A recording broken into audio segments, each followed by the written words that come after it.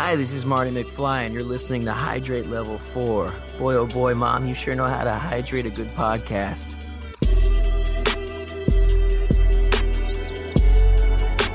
Welcome to Hydrate Level 4, a podcast where we take a look back at the movies that we grew up watching with a grown-up perspective. And joining me on this episode are the ladies of the Cutaways podcast. How are you doing, ladies? Doing good. How are you? I'm doing well. Now, this movie... Actually, you know what? Why don't you talk about your podcast first? Okay. Hi, I'm Justine of the Cutaways podcast. Woo! And I'm Ashley of the Cutaways podcast. We watch romantic comedies through the ages. We're exploring the history from the beginning to current times, although we haven't made it to current times yet. We've been chugging along for about a year. Yep. Well, actually over a year now. And we just hit the 90s. 90s rom-coms. Yeah, that is awesome. You guys, not too long ago, did Clueless, one of my personal favorites, so definitely check that out. That was my bachelorette party. Ashley got married. Well, there we go. Yeah, I think it's an awesome concept. I'm a huge fan of rom-coms myself. It's just one of those things that you don't need to take seriously. And I feel there's a lot of movie podcasts out there that take this stuff seriously, but like, bruh, it's not all that serious. Like, you can have fun and watch some rom-coms too. Oh yeah, we've learned quite a lot. I mean, I didn't know rom-com spanned all the way back into 1918.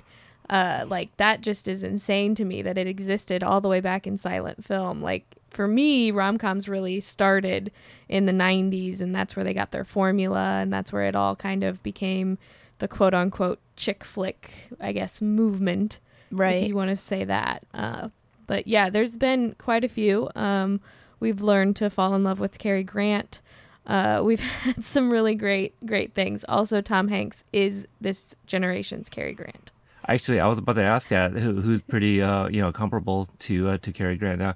And what would you say are like the comparisons between the two? Why would you choose Tom Hanks? It's that when we watch Cary Grant, at least for me, it's the ability to deliver a comedy bit, but also have the physicality behind it. Mm-hmm. And Tom Hanks really has all of those things. He has like this weird modern vaudevillian kind of esque to him, which is Cary Grant was a vaudevillian trained actor. So he had this suave and also this kind of grace to his comedy that was just really nice to have. So that's where we kind of came up with Tom Hanks being the comparable of this generation. Because we don't really have any suave comedians anymore. No. Is there anybody close to him? No, we've been really pondering, huh? Yeah, it was like months of this. It wasn't until we actually hit the 90s and had our first Tom Hanks film. I think it was The Money Pit, where we were just like, oh my God, Tom Hanks is Cary Grant. Yeah. Like, it's one of those weird things that if you see enough, when you watch enough Cary Grant and you watch him specifically in the comedy aspects, you remove all of the drama that he did. When you see him next to Tom Hanks, it's just this weird kind of thing of like this clicking moment in your brain. It's like one of those things that you can't really describe unless you see it, for me. Okay. and your example would be Money Pit. Yes. Okay. Tom Hanks is a ton of physical comedy in it. I think we opened our episode with just, what was it, the 2-minute laugh? Yeah. Of Tom Hanks. There's this bit where a bathtub falls through the ceiling, and he has just been dealing with so much that day that instead of crying, he just stands there and laughs for a straight 2 minutes. Yeah. Is that equivalent to his pee scene in League of Their Own? Yes. Yes. Okay. Yes. Very interesting. What you're describing. Okay, so Money Pit. I can't say it's a movie that I've seen. I am familiar with the movie. It's got Shelley Long, right, as his wife. Okay. Yes. So what you're describing kind of reminds me of his character from Dragnet. Is it anything like that? I have not actually heard of that. Oh, I haven't okay. seen it. Okay, Dragnet was, based on the TV show, and it Right. starred Tom Hanks as he was the partner to Dan Aykroyd's main character. I apologize, I haven't seen the movie in a long time, so I forget their names, but it's Dan Aykroyd and Tom Hanks as these cops, and it's just based on the TV show. The whole like My Girl Friday and all that. Wait, is that from Dragnet or is that something else? His Girl Friday is actually a romantic comedy. Oh, okay. So One that somebody's name is Friday. we watched it. Okay. Yeah. It stars Cary Grant and Rosalind Russell. Yeah. Okay. Yeah. Yeah, I think I'm just mixing a bunch of movies into one is what I'm doing. But I think Dan Aykroyd's character's name is Friday. Yeah, because Tom Hanks' character was Pep Streebek. But it's funny. I liked it. I don't know if it holds up because it's been a long time. But in there, Tom Hanks' his character is very quirky and stuff too. Yeah, there's a lot of quirk and a lot of charm to it. It's Yeah. just like it's like that glint in the eye that they always gave the leading man. Yeah, it's like he can be your best friend or Your boyfriend Yep. or he can be basically anything, which was the nice thing about Cary Grant is his range was just so huge. Like he did everything from Hitchcock to just His Girl Friday, just plain old romantic comedy of just talking really fast. And that's actually where Gilmore Girls gets its idea of this talking really fast and this high-paced kind of dialogue-heavy show or movie, which is basically what His Girl Friday is just talking all the time. Oh, but- okay. But it plays into this whole story of journalism. It makes this commentary on journalism at the time. It's actually quite serious when you put it into words. yeah. Mm. but it is really funny. There's lots of good bits, and that was our first Cary Grant. That was our introduction into Cary Grant for our podcast, and it was lovely. He's if I remember correctly. He's a handsome man. I would like him to be my friend too. Yeah. Yes. See? Yeah. Now, I'm not familiar with Gilmore Girls, but this is a little shameless plug for me. If anyone missed the coverage of or the review of The Mighty Ducks, the first movie, I had guest. I interviewed Aaron Schwartz, who was one of the Mighty Ducks, but he was also in Gilmore Girls, and in the future will be returning as a guest host for his movie Heavyweights. So, Oh, nice. yeah, a little plug for a future episode here, too, for those that are going to be interested in that. That sounds amazing. Yes, it does. I am so jealous. So, you know what? Why don't you... so, are you both fans of Gilmore Girls? I am. I don't think you've ever No, seen I've it. never seen any of it. Oh, Yeah. okay. Well, I was going to say, if you guys want to send me some questions, I'll happily ask him, when he returns. Ooh.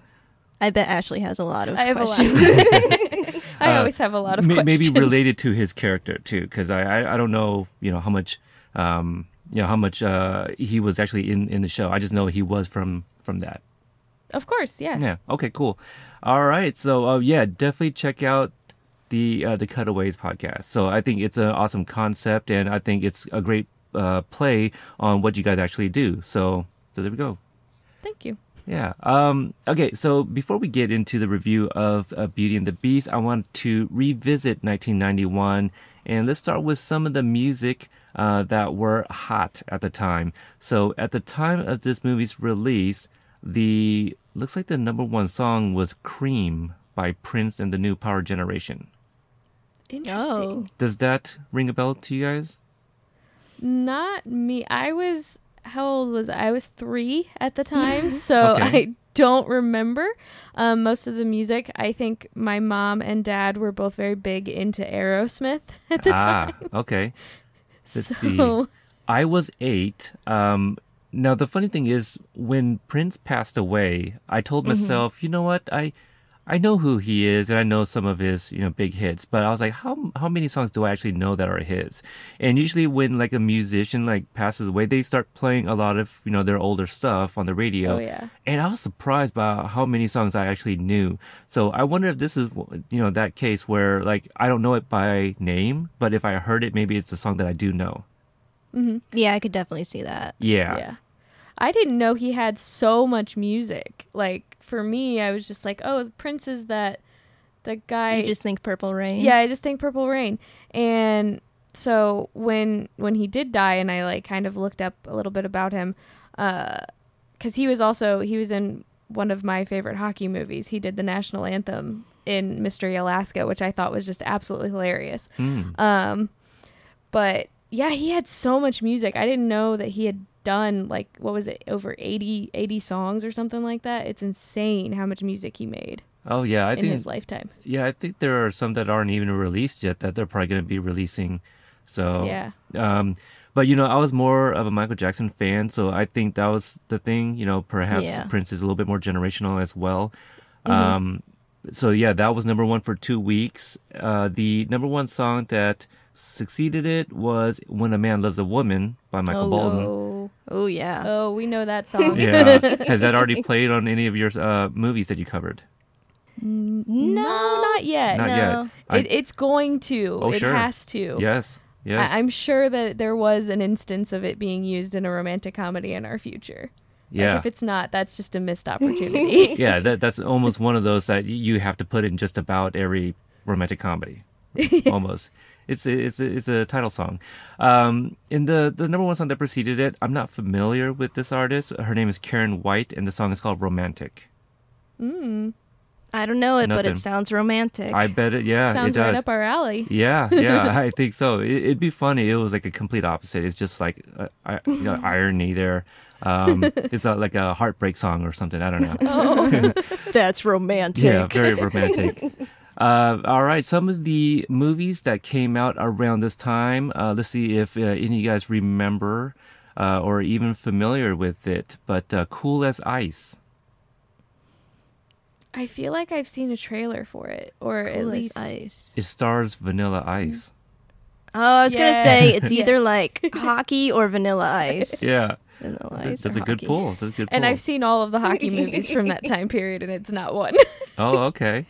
Let's see. What about Strictly Business? Oh yeah, Mhm. I've heard of this. Yes. Might have heard Everyone about has. it. Yeah, This little film called Strictly, Strictly Business. Business. very I little. mean- Independent, right? Yeah. Yeah, Yeah. I mean, yeah, everybody doesn't parody Yeah. that now at all. Well, Some not- no-name not at all. people. Yeah, Yeah, this Tom Cruise fella. never heard of them. Let's see here. What about Cape Fear? What was it? Cape Fear. Cape the Fear, Robert movie. De Niro. Yeah, Oh, that's not one I I saw. not No. me. Yeah, that was one of the bigger movies too. It looks like it made 79 million. Well, I guess maybe not so much. Not that I'm looking at other things like Beauty and the Beast, for example, was 145 million. Grossing. So okay, maybe Oh, not as Beauty big and as the I Beast thought. was huge. I've heard of it. Yeah. Did anybody watch The Addams Family? The movie? Yeah. Or the TV show? Yeah. Yeah. Yeah. The movie. That actually came out. Let's see here, the week after Beauty and the Beast. Wow. So yeah, very close. And also My Girl came out. I don't know if you guys remember that Oh. one. Oh, see? That's yeah. Tell by our voices. That's so Yeah. sad. It is a sad one. That's one actually I want to eventually review. Did you guys ever see the second one? No, I No. think it was panned or see, I watched a lot of these movies with my mother, and I don't think we ever saw the second one. I know we saw the first one. We watched the first one a lot. She loved that movie, if I remember correctly. I was 3, and we would just sit in front of the TV and, do mommy-daughter things. Sure. Like, feed me.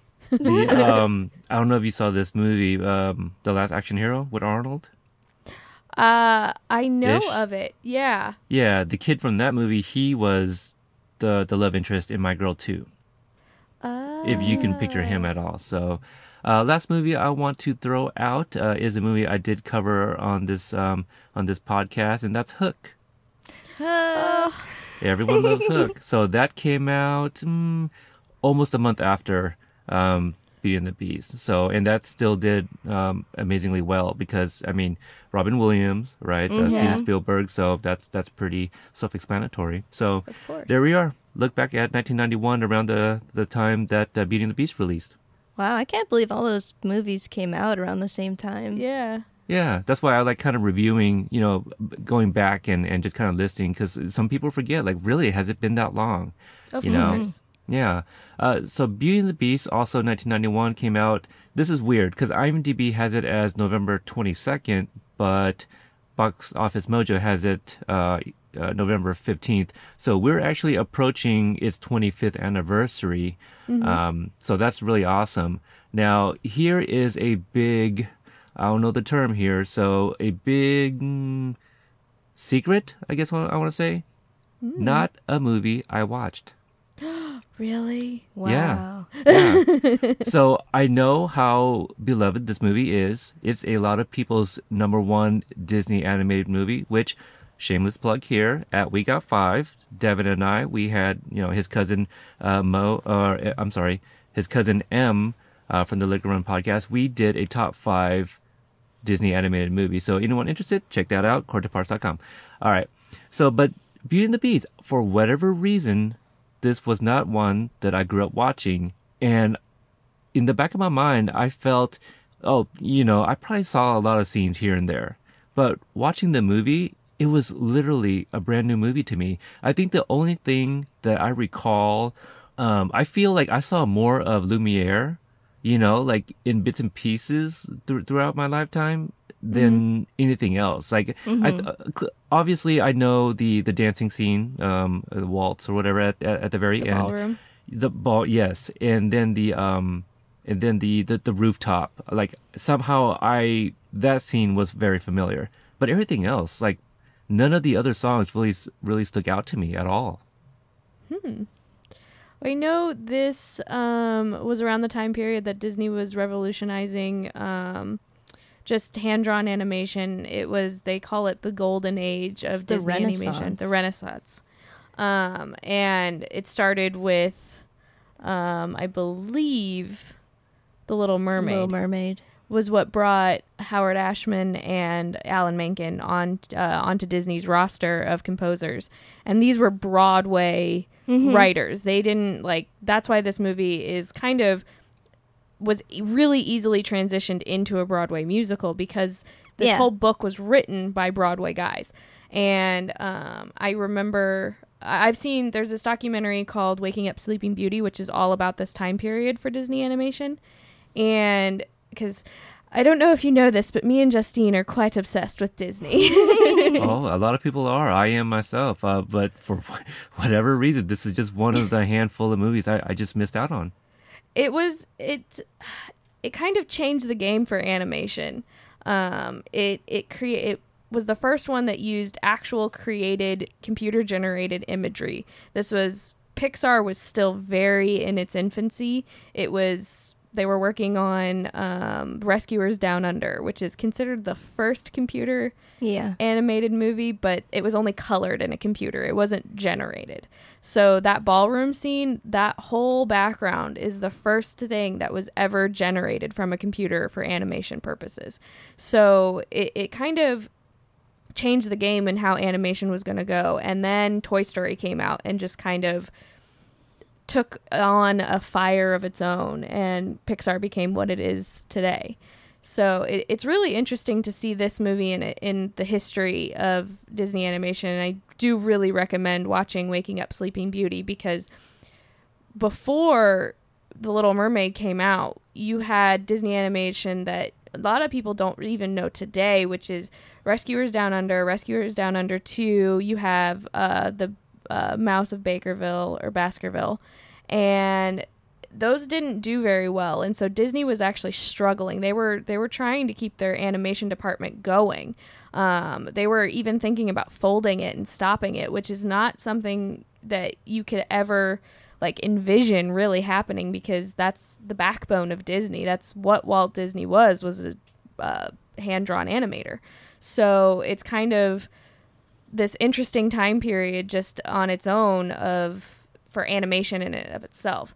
So, and of course there's also a lot of emotion behind it because of Howard Ashman, and he was dealing with AIDS while writing this. And so a lot of what is in the movie, a lot of those really big heartfelt kind of scenes, he was going through these very emotional, personal, turmoil-less things and didn't tell anybody.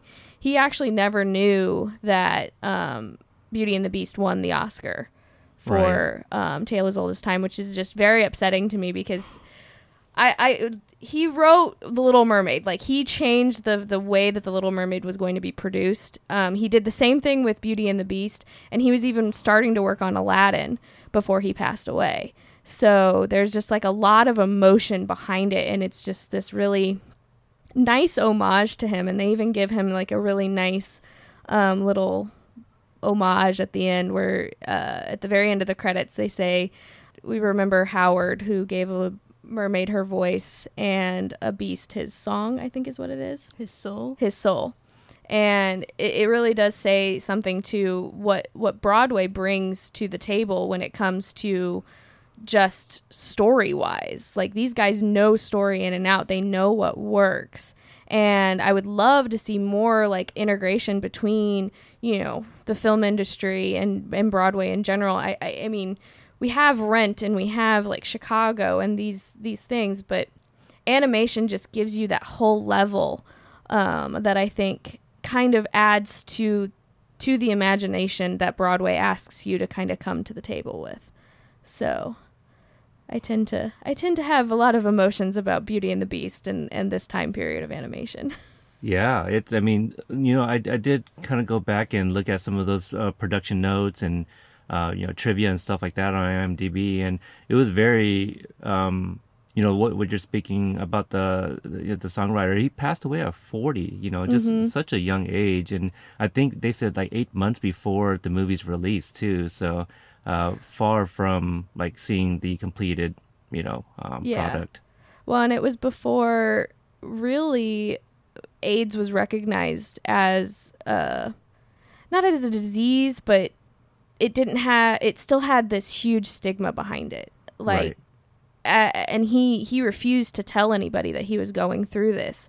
I think only Alan Menken knew. And it was like not even something that he wanted talked about. It was just, I'm going to go to work until I can't anymore. And he just deteriorated very quickly. It was before the AIDS drug kind of came out to actually like stabilize the immune system. And it's really sad that he deteriorated so fast, because it was like a couple of months between him starting to work on Aladdin and finishing up on Beauty and the Beast to where he was hospitalized completely and couldn't move.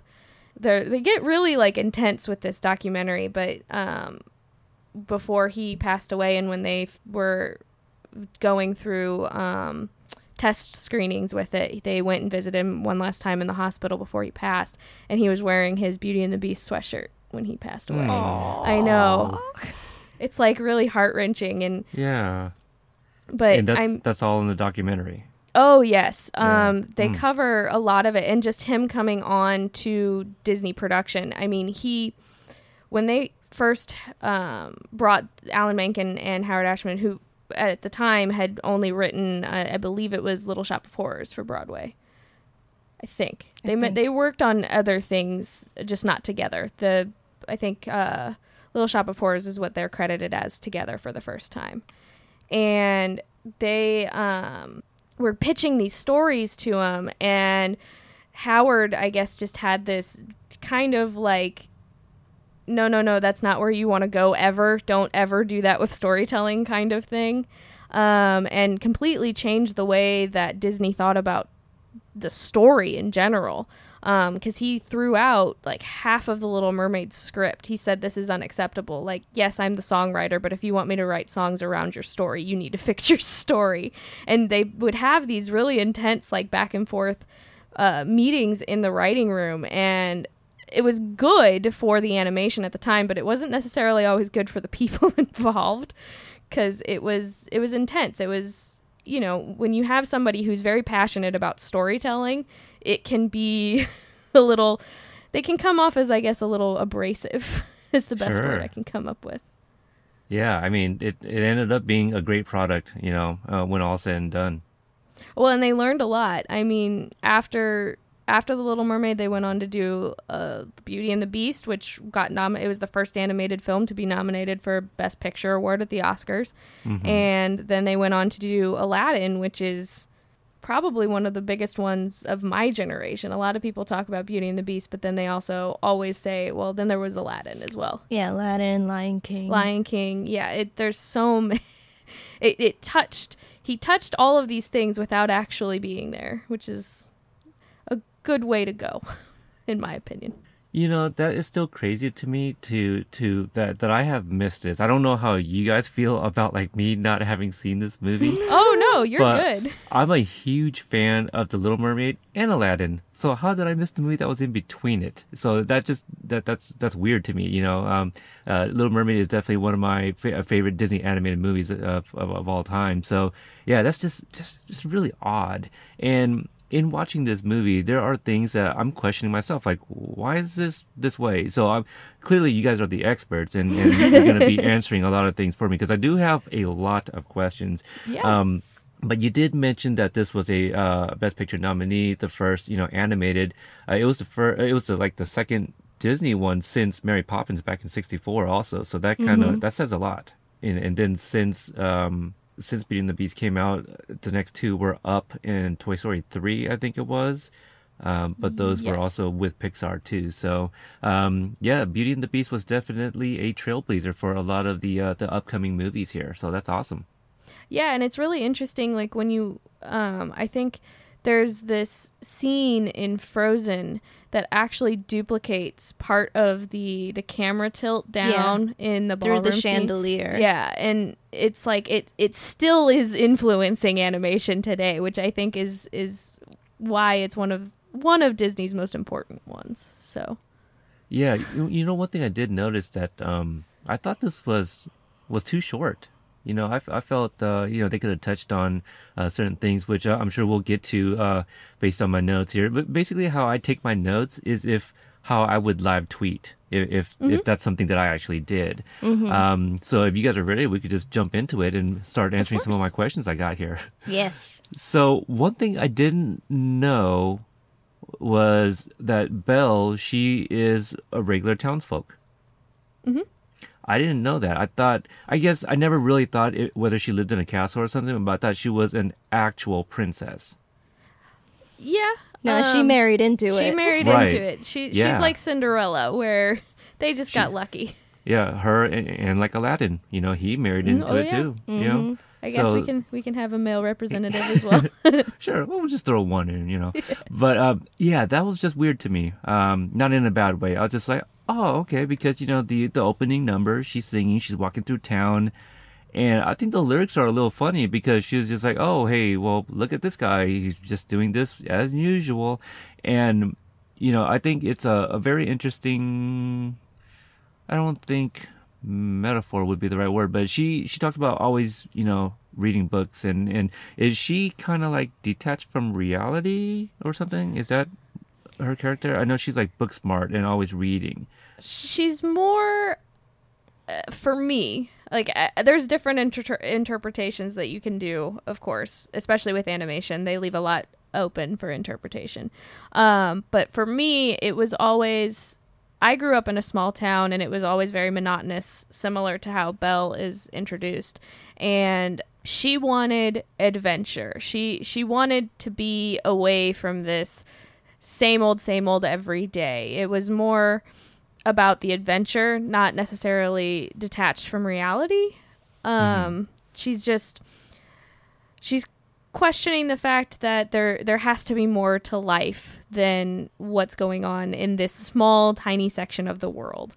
I wanna go see sword fighting. I wanna, you know, go off into the great wide somewhere. Oh, so you're saying she feels that there's a whole new world outside of her town. Exactly. Got it. Now, speaking of referencing Little Mermaid here, Gaston looks like Prince Eric on steroids with a ponytail. Oh. I never thought of that. Yeah, I never thought of that either. And correct me if I'm wrong, but Gaston, I think that's French for boy, right? It sounds right. I took French in high school, but Gaston. No, you know what? You're probably right. It's garçon. Garçon, Garçon is means what we're thinking boy, of. like Yeah. waiter or something. Yeah, okay. Okay, so what are these women, this three blondes that are just in love with Gaston, that they look like triplets almost, but they are slightly different. I don't think they're triplets, but it's just three blondes that are just clearly in love with him. They don't touch on these characters, but they show up at least 2 or 3 times. They're like I don't want to say they're They're- like muses, but they're the heaving bosoms of this world. yes, they are. There you go. I like that. That's clearly that's what they are.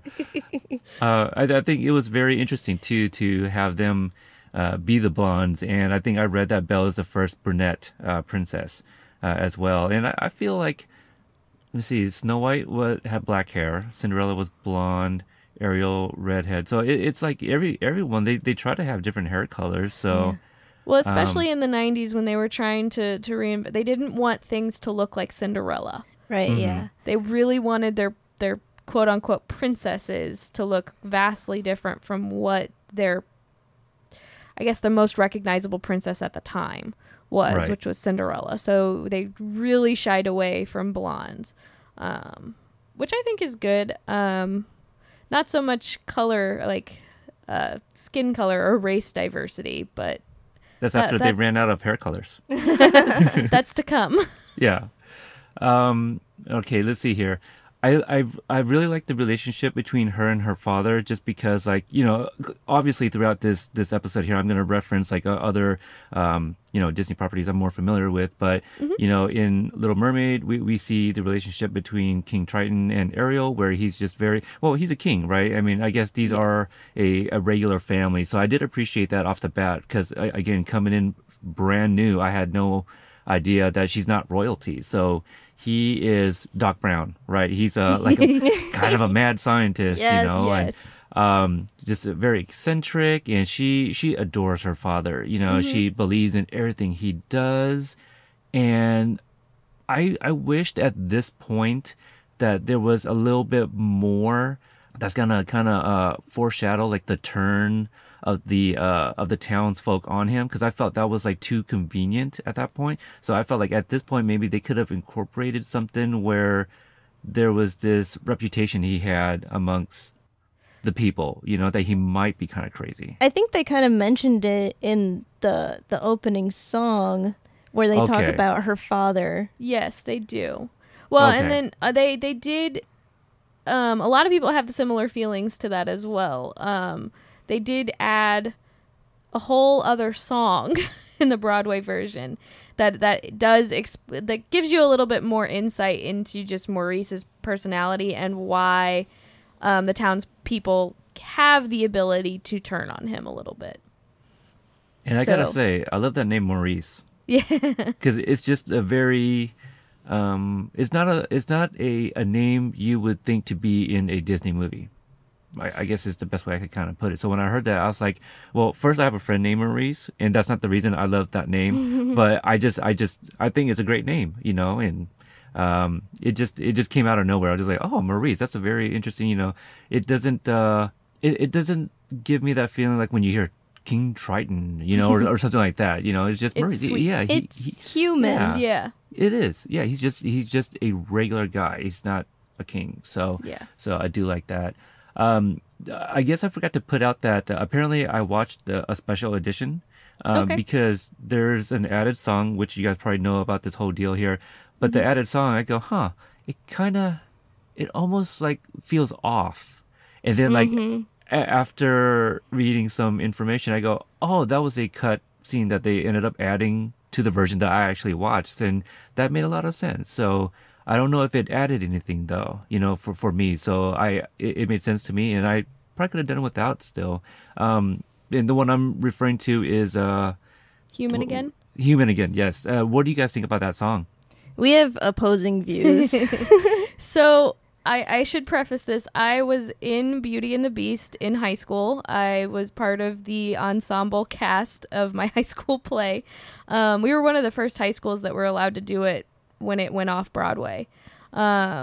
So we did the play with all of the added songs, all of the added Broadway aspects to it. And we had an extra song for Maurice, and then we had Human Again.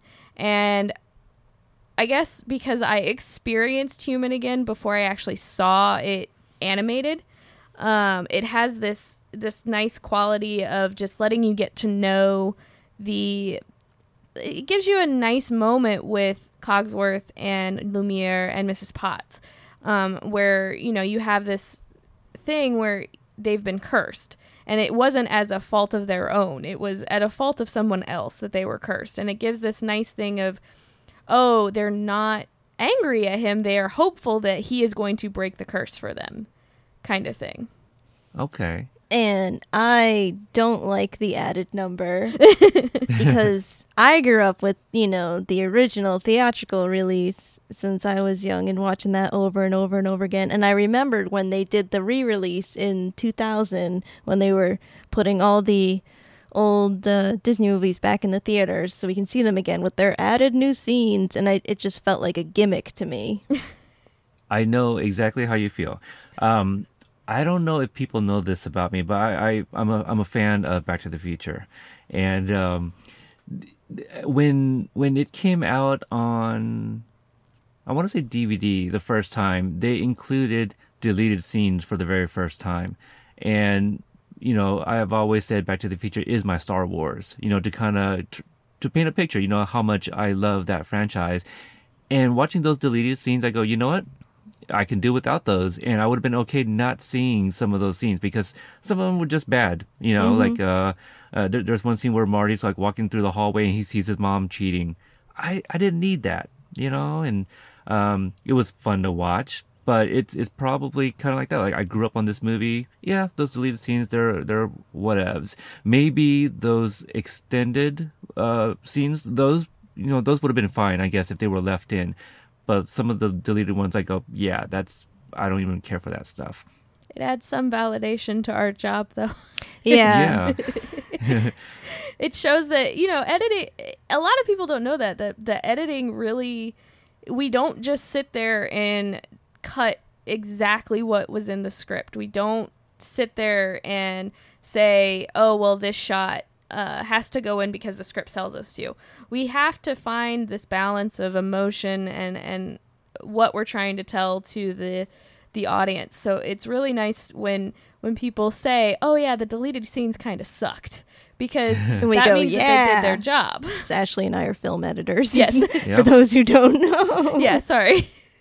Oh, no problem. I mean, I probably should have spoken on that a little bit, but yeah, I mean that was the pun I mentioned. If no one else caught that, yeah, that's just, you know, I definitely have a more an appreciation for people that edit, you know, like yourselves, in any aspects, whether it be film, music, what have you. Just getting into podcasting, you know, here I am at about, I want to say 2.5 years that I've been doing this. Sounds about right. I can't math right now. Well, yeah, thank you. And just just the editing of, and this is just one show that I've been doing for 2.5 years. I mean, I've got all these. Is it 2.5 or is it 1.5? See, I can't even think right now. But it feels like 2.5 because I do all these other podcasts as well, not just Hydrate Level 4. So there's a lot of editing that go into just like an 1.5 hour episode. You know what I mean? And I am one that I do care how my product sounds. I'm not a well-spoken person like some of my co-hosts, where they don't need to edit. They could just throw on their bumper music and that's it, you know, and still be very good. Well, I don't have that luxury. Like, I'm not well versed. I struggle with vocabulary, so I have to do some editing. So I appreciate all the things you guys do, and to work with film and visuals to evoke emotion and stuff like that. So I commend for your guys' work, and is it a thankless job, do you feel? Sometimes there's a lot of respect for the position in certain aspects of the industry. I guess is the nice way of saying it. I've had actors that I've edited come up to me and be like, "Oh, you're the best, you saved me," because it's like I'm controlling their lives. Yeah. No, and some actors just don't view that as a thing. There are some very, very bad experiences, but Sure. I mean, it's really nice when you have people who don't actually, or people outside of the industry say, oh, I really liked how that felt. Because that means that the editor did their job, and that is more of a thank you than the producers saying, oh, here's pizza. Thank you so much for your lovely work. Yeah, I mean, we appreciate the free food. I'm not going to try and say that, but... No, more people should be like, that match cut was really nice. Like, that dip to black. Ooh, I really felt it. Yeah, it is definitely... I think because it's a job that you have to focus on invisibility, almost. Your job is... You have to go in and you have all of these factors that you have to make look good. You have to make... your director look good in the fact that he had a story that was good. You have to make your writer look good to make it look like they, made a coherent story, even if you completely reverse their script around. Yeah, even making a coherent sentence. Yes, making a coherent sentence is half of the job.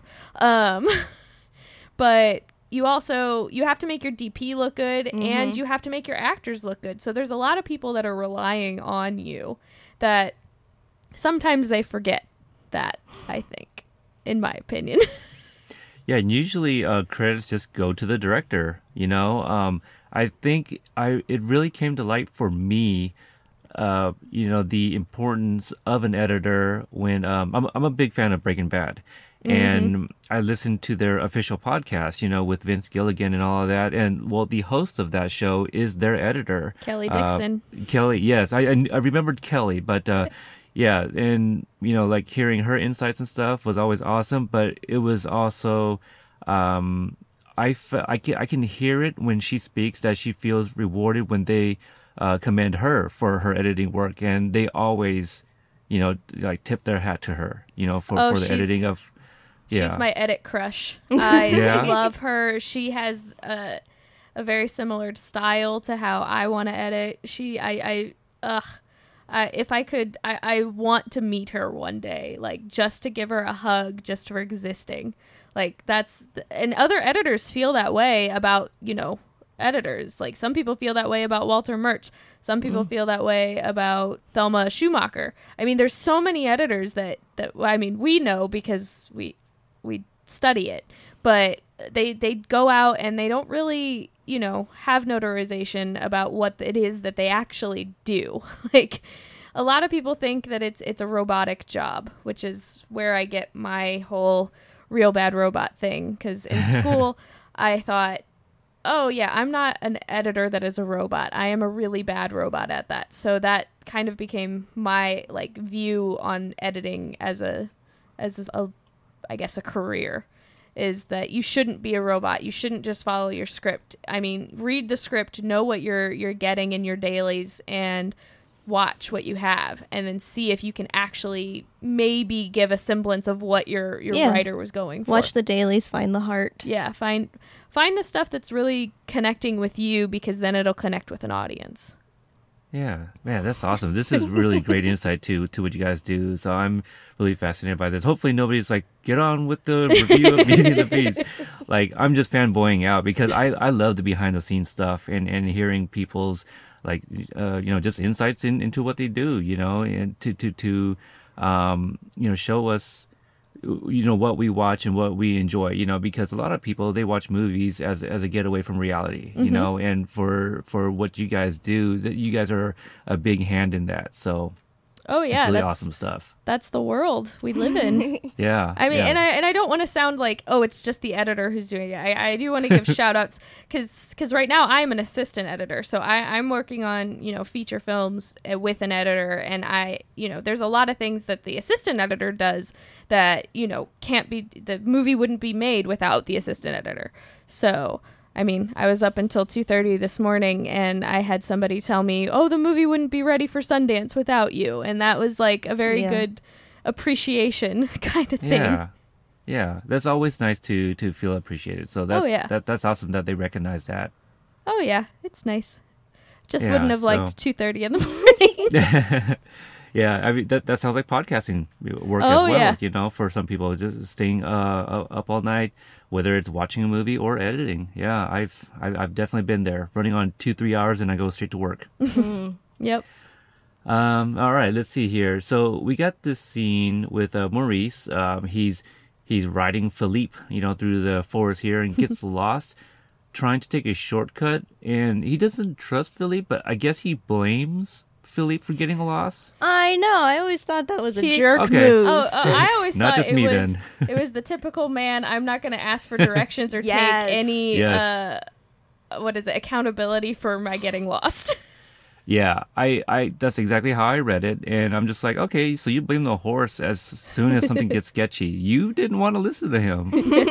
So, yeah, okay, all right, so that just wasn't me.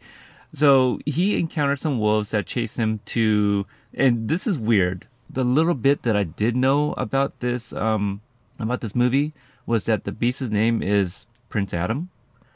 But I didn't even know that. Oh, okay. See, I feel that I learned that maybe in our Disney animated movies episode on We Got Five, because we also had a Disney expert, and I think she dropped that his name was Prince Adam, and for me, I was like, oh, that's He-Man's name. Oh. Yeah, I Yeah, think yeah. they did that in the Broadway. They revealed that his name was Adam. Yeah, I think I Because it's read not in that the as movie. well. Yeah, it's never in the movie. I don't think it's even not even when they go to do the credits. No, He's it's just Prince. Prince or the Beast, Prince. yeah. Yeah. I just thought that's very, because that's the first mention of Beast or the Prince in my notes, is that, oh, wolves chase him to Prince Adam's castle. So yeah, and then like watching the movie and ultimately finishing it, I was just like, they never said Adam in this movie. So yeah, I Yeah. thought that was very interesting. Maurice meets Lumiere and Cogsworth. And I just think it's hilarious that Maurice thinks that Cogsworth was like an invention. So he's like poking at it with his finger. And, I thought that was really fun. And the master, as they call him, which I think is only in this scene. I don't think they call him master again, but this is where we also meet Beast, and he's not happy that there's a stranger in his house. What do you guys kind of remember the scene when you were younger? Like, did you find him very intimidating? Yeah, the way they present the beast first off with like that shadow and you see those like devil horns. Mhm. It is like he's like this devilish figure. It was pretty frightening. Oh yeah, there was definitely some terror, especially with adding the storm in the background and the lightning and all of that. That was just absolutely terrifying to me. The storm later on. There's a lot of bits in this movie that are actually quite terrifying as a child. I can see that. What really stood out for me in this very scene was actually the voice of the Beast. I thought he had a really great voice, and I thought I had heard it before, but I was just admiring it. I was like, I wish I had a voice like that. But the actor, or the voice actor, I should say, is Robbie Benson. Not a name I'm familiar with. Right, this is before they started hiring face actors to do Yeah. animation. This is all voice actors. Good There's- point. Yeah.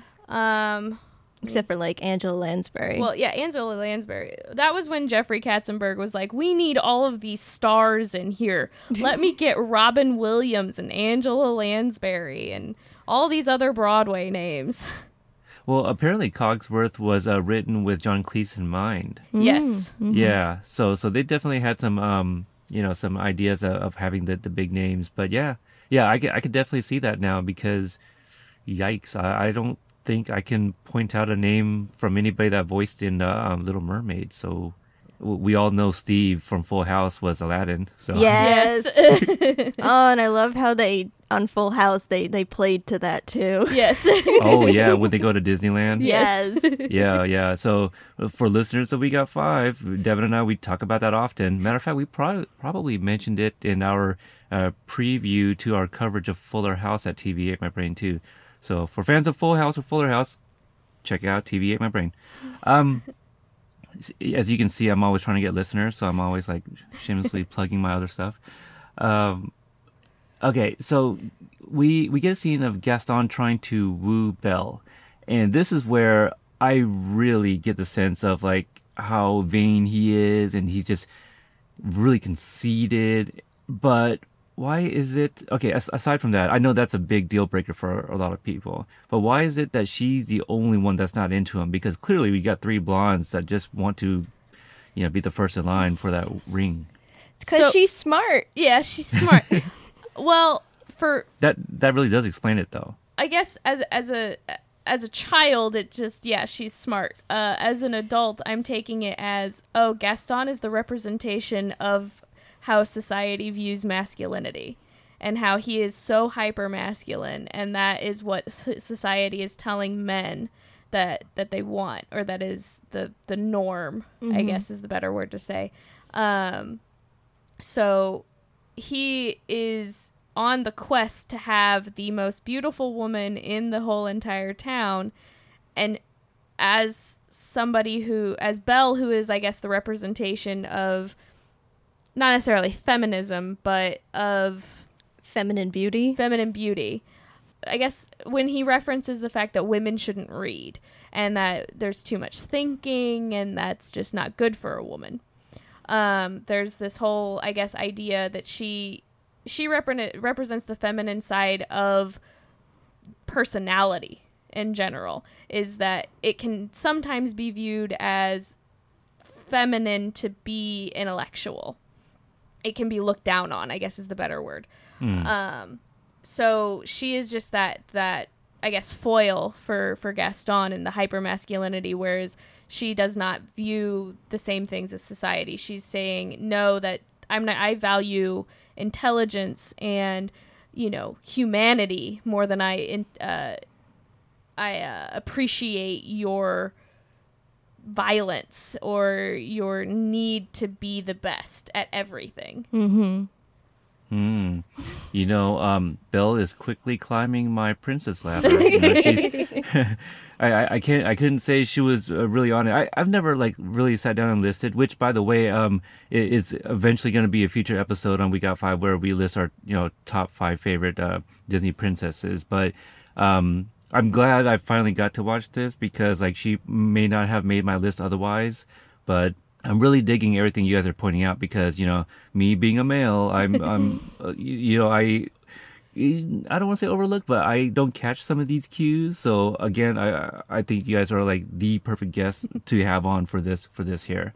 I honestly, if I had chosen to do this movie eventually, I definitely wouldn't have had another male join in on me. So Belle finds out that her father is missing from reading Philippe's mind, and then he takes her over to the castle, and this is where all the what do we call this, the group of the household items? Is there a term that's used when referring to them as a whole? I always just say the staff or the servants. Oh, okay. Yeah. Because that's what they refer to themselves as. Because if Beast is the master, they're the servants. Yeah. Okay, we'll call them the staff. I'm not digging that servant word. Okay, so it's pre Downton Abbey times. Sure. A show I also don't watch, which I know. There's just so many great shows out there. It's hard to watch them all. The only reason I bring it up is because one of the actors is going to be the Beast in the live action version. So that's the only reason I bring up Downton Abbey, really. I looked at his face earlier today. I can see it. He looks just like the cartoon version. Now, I am confused by that teaser trailer that they did drop. Now, we hear Lumiere and Cogsworth. Ian McKellen, I think, was Cogsworth. Or was he Lumiere? I forget. I don't watch trailers, so I have no idea. I watched the trailer. I was like, ah! Yeah, it's pretty much what, how you feel. I had feels. Well, I am curious, are we getting CG versions of the staff? As far as I know, yes. Okay. They haven't really released anything. They've been very stingy on what they're releasing, to the they public. are. Okay, I am very curious, and I think that's a good thing, right? They want to create that curiosity. So, I am even more excited for that actually, because I'm trying to think of the recent live adaptations. I've liked most of them, for the most part. So some were not so much, but I after watching this the animated version, I will be interested in watching the live one. Because I don't think I would have watched the live one in the theater anyway, because I have no ties to this one. So I think I will watch it in the theater though. Maybe take my daughter, which she might like it. I think she likes Emma Thompson. Or I'm sorry. Oh, Emma Thompson. Emma Thompson is in it too, yes. but Emma Watson, yes, the leading as Belle. Oh, yes. And it's a musical. It's going to be a musical. We just found that out. Sorry. It's very exciting. Okay. That's I mean, that makes sense, right? I mean, because in this one, and this kind of goes for a lot of the Disney movies as well, but this one in particular, 1/3 of the movie is all singing. Mm-hmm. Yeah. So I can see that. I've never seen the play, but I imagine it's very successful. So It did I'm totally okay with very that. well on Broadway, yes. What was the one that threw people off? Into the Woods. That was a musical, and I think that turned off a lot of people. But I watched it, I go, "What's the problem?" Like I see no wrong here. Like I was not surprised actually. I was like, "Oh, singing," but I quickly dismissed it. Like, yeah, It's a Disney movie. They Yeah. Disneyfied They Disneyfied Into the Woods. Into the yes. Woods. It's much darker as a It's- musical. Oh, yes. Much more violent. oh, Yeah. okay, It's just like everybody dies. Yeah. okay. All right, let's see here. Okay, so Belle is talking to Beast, and she asks that he releases her dad, who he has held captive for trespassing. So that's the sentence for trespassing, is to be locked up forever? Well, we're not 100% sure what the Beast is a monarchy. Like, who are his subjects? Who? I mean, Okay. but he's just got to maintain his tough guy cranky image in front of his staff. That's true, I guess. That could be it. That could be it. Yeah, he I don't know. This scene, I was just like, really? Yeah, okay. So she's offering for him to take her in her father's place.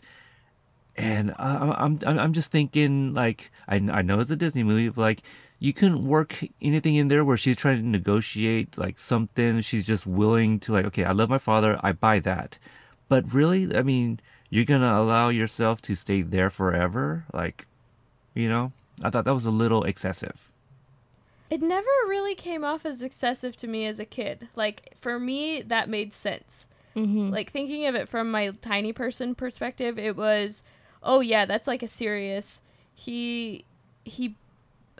the Beast, that's his castle, that's his home. He doesn't want anybody around. He doesn't want anybody to see him because he is this hideous, disfigured feature or whatever.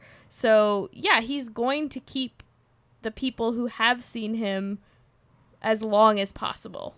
Yeah, because we see what happens when, like, Gaston sees him. They Yeah. want to kill him. Yeah. Mm-hmm. Mm-hmm. So it was more of a reaction of fear for the Beast rather than a punishment per se.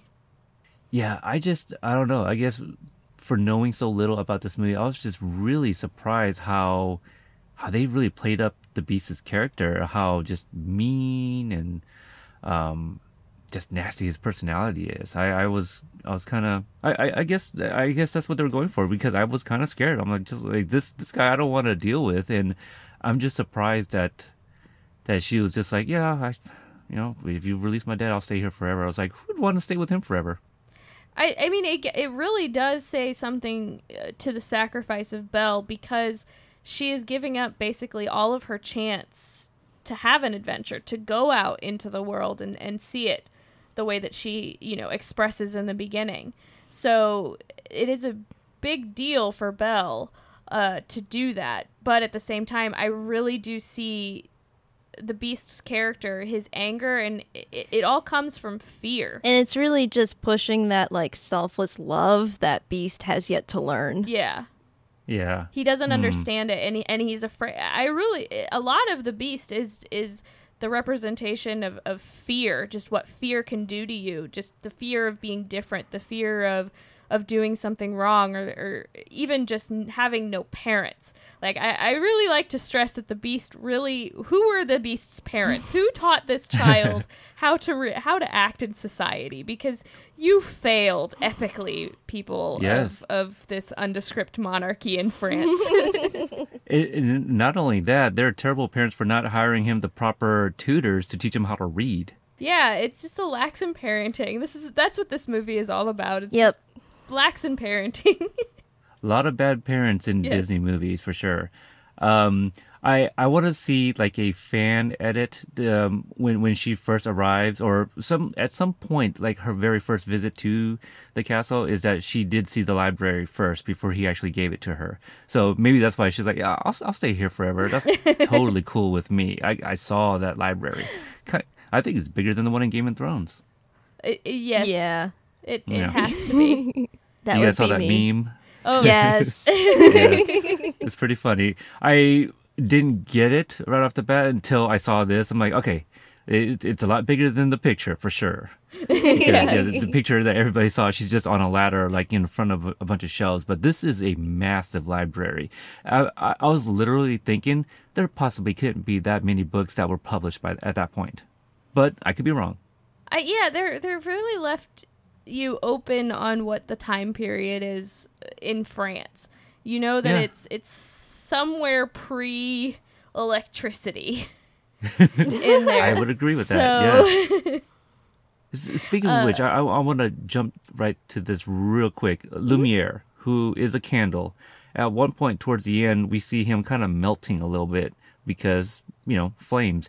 But he is lit. Like, not the slang lit, but he is lit the entire duration of the movie. Does he never, like, decrease in size, or? I took that as he controls the fire within. Yeah, that's like his body. Yeah. He has Okay, control over okay. it, like he's a mutant. Yeah. Got it. Got it. Okay, he can he's reform pyro. his candle wax. Sure. I like that. Okay, well, that makes more sense. Okay, so the Beast, he gives her a room instead of staying in the tower. So I'm assuming Lumiere kind of convinced him to a little bit. Yes. Yeah, the servants really do have a lot of influence over the Beast, again, because of his lack of parenting. So they are his guidance point of there, and they've figured out how to kind of be like, hey, There's conscience. yeah, they're his conscience. I like that. Yeah, Jiminy Cricket. Yep. I like the scene in the pub where we get the Gaston song and all that, and he's bummed over Belle, not reciprocating the feelings and what have you.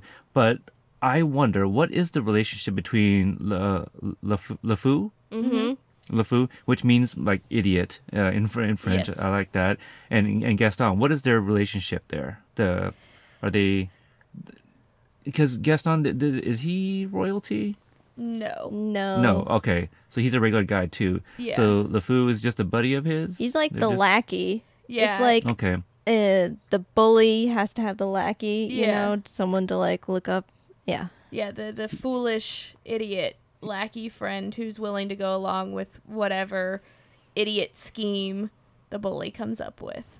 Yeah, he's also the non-attractive one to make himself feel better. Yes. Yeah. Kind of deal too. I like LeFou, and what's funny is like watching that, I go, that'd be a great character for Josh Gad, who Yep. happens to be in the live version. So there we go. I was So- gonna be pissed if they didn't do that. That was my Yeah. whole thing. I was just like, you've already got him under contract because of Frozen. You better do this, guys. If you fail this, Disney, I will fail you. Isn't that weird? I feel like that's like the consensus was like everybody's like fantasy casting was Josh Gad for that character, and that's what it is. That's great on Josh Gad's contract though, because he'd be like, everybody wants me. yeah. Yeah, no, you're absolutely right. I think that's great. So I can't wait to see it. I definitely like him. He's super underrated at this point, which I thought it was funny too, because there's that one point LeFou was like hiding in a snowman. I was like, Olaf. So Yeah. it's just like all these They knew. little nuggets. Yeah, it's like kind of foreshadowing a little bit. It was like accidental subliminal messaging. Yeah, yeah. If that's a thing, that's totally cool. I would like a listing of that in all movies. Okay, so no one believes that Maurice. Maurice comes to the pub and talks about the beast, but no one believes him that this beast has taken his daughter. And I get the feeling that he's had something like this happen, like previously, like something similar has happened over time. Crazy old Maurice. Yeah. yeah, that makes sense from what you said about the like the opening number, how some of the townsfolk dropped like some nuggets of what they may think about Maurice. But this scene also gives Gaston the idea to like, okay, we can use Maurice as a pawn for me to get Belle. And so I know we're not there yet, but the guy from the asylum, does he have like a name, or is he called anything else? I just wrote man from asylum. Frollo.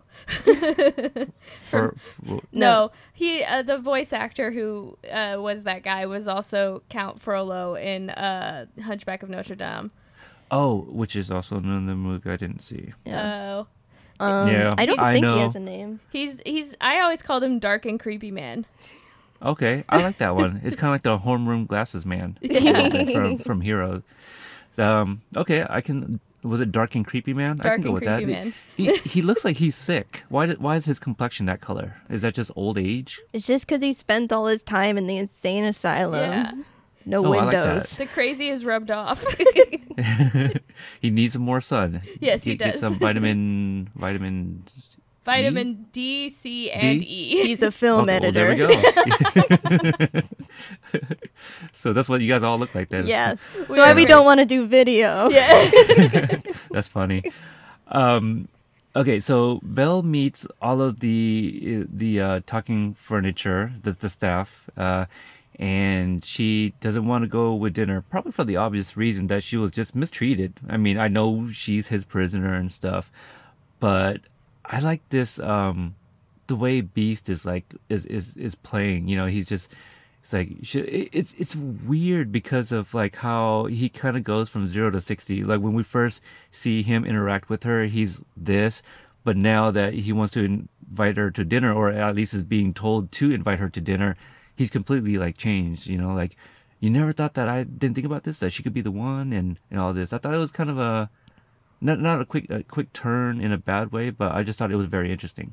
I really liked it because it really shows how childish he is, and he is basically a spoiled child throwing a tantrum in that scene where he's like, but it's her fault, like she's the reason why I'm mad, and it's like, no, you are not actually processing your feelings, little darling. Let's that's why I think I really like the way that Lumiere kind of brings him down and Cogsworth kind of eases into things, because they've had this happen before where he's thrown these tantrums and they've just kind of realized how to manage the tantrums. Yeah. Because that is very real to just children.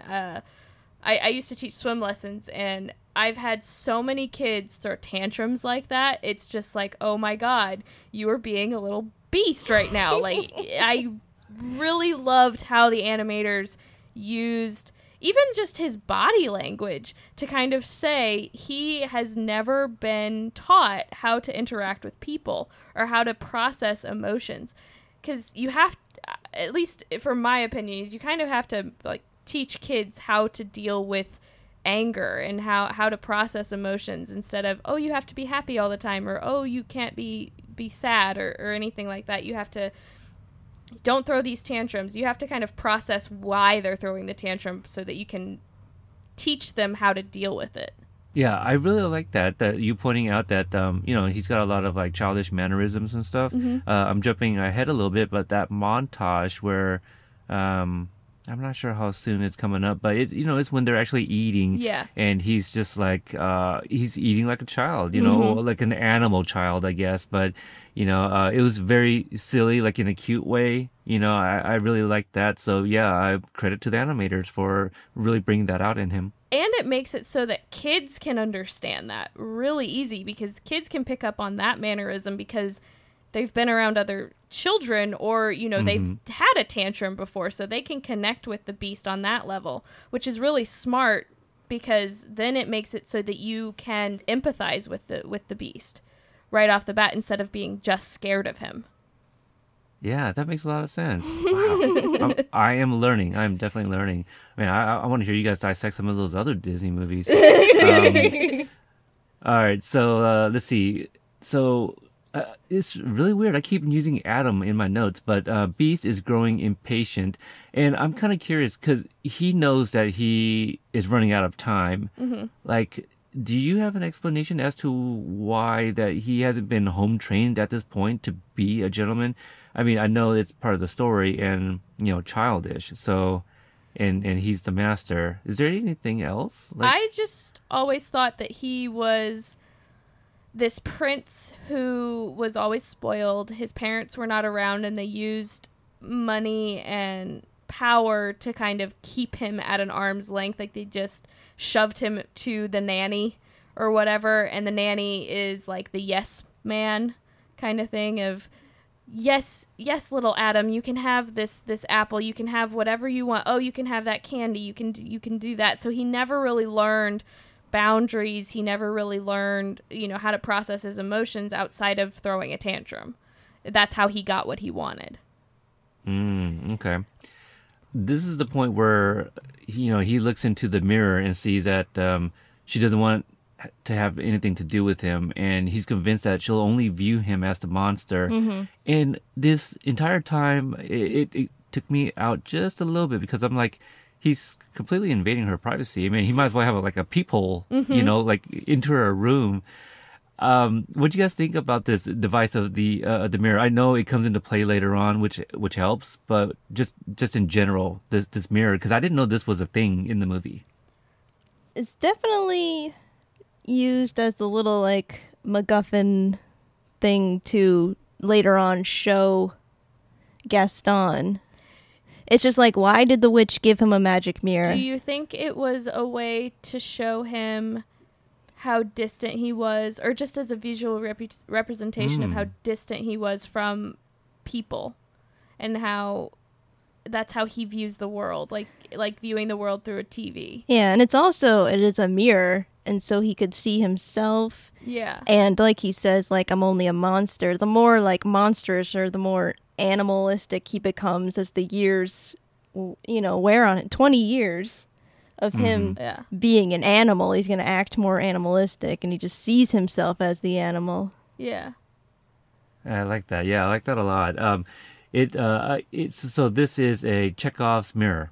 Yeah. Right? Yeah. Introduce it now so you can come back in the third act. Yes. So, all right. Okay, so because I knew obviously it had to be introduced, but I just wanted to hear some other thoughts on this mirror, which it actually plays a big part in the story. I just never knew it to be a thing. Also watching this movie, I was trying to remember if I even recall, aside from the characters, if anything else were made into toys. I had all the toys. The mirror was definitely made into a toy. See, I don't remember that.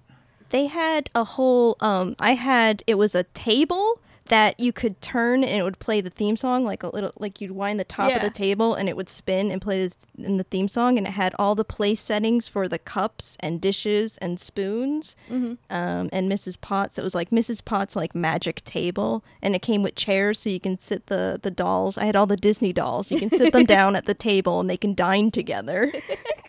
That's awesome. I remember having the mirror, and there was something. I think there was something to do with the rose, but I can't remember what it was. The mirror, it had. Oh, wouldn't it it push a button and it'd be yeah, it would light up and then it would do stuff, but then you could also go in and add a character that would show up on the mirror or something like that. There was one with the Beast, and then there was one with Belle, and then there was Maurice. Oh, that's cool. Yeah, there was some really cool stuff. I mean, it wasn't like today's toys where it would probably be way cooler than that little hologram, fake hologram see-through character showing up on a mirror.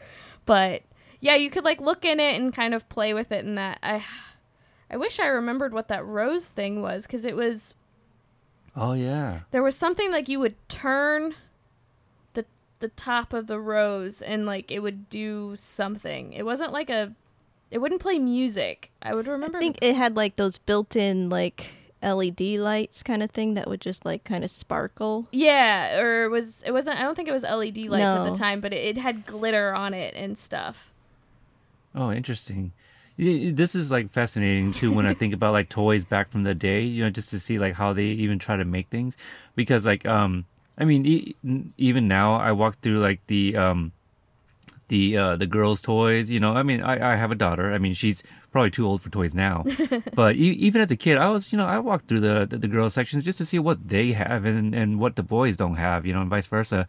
But maybe it's just because I wasn't familiar with the movie, and that's why it never really stuck out to me. Like, I probably could have had seen that mirror toy and just not thought anything of it.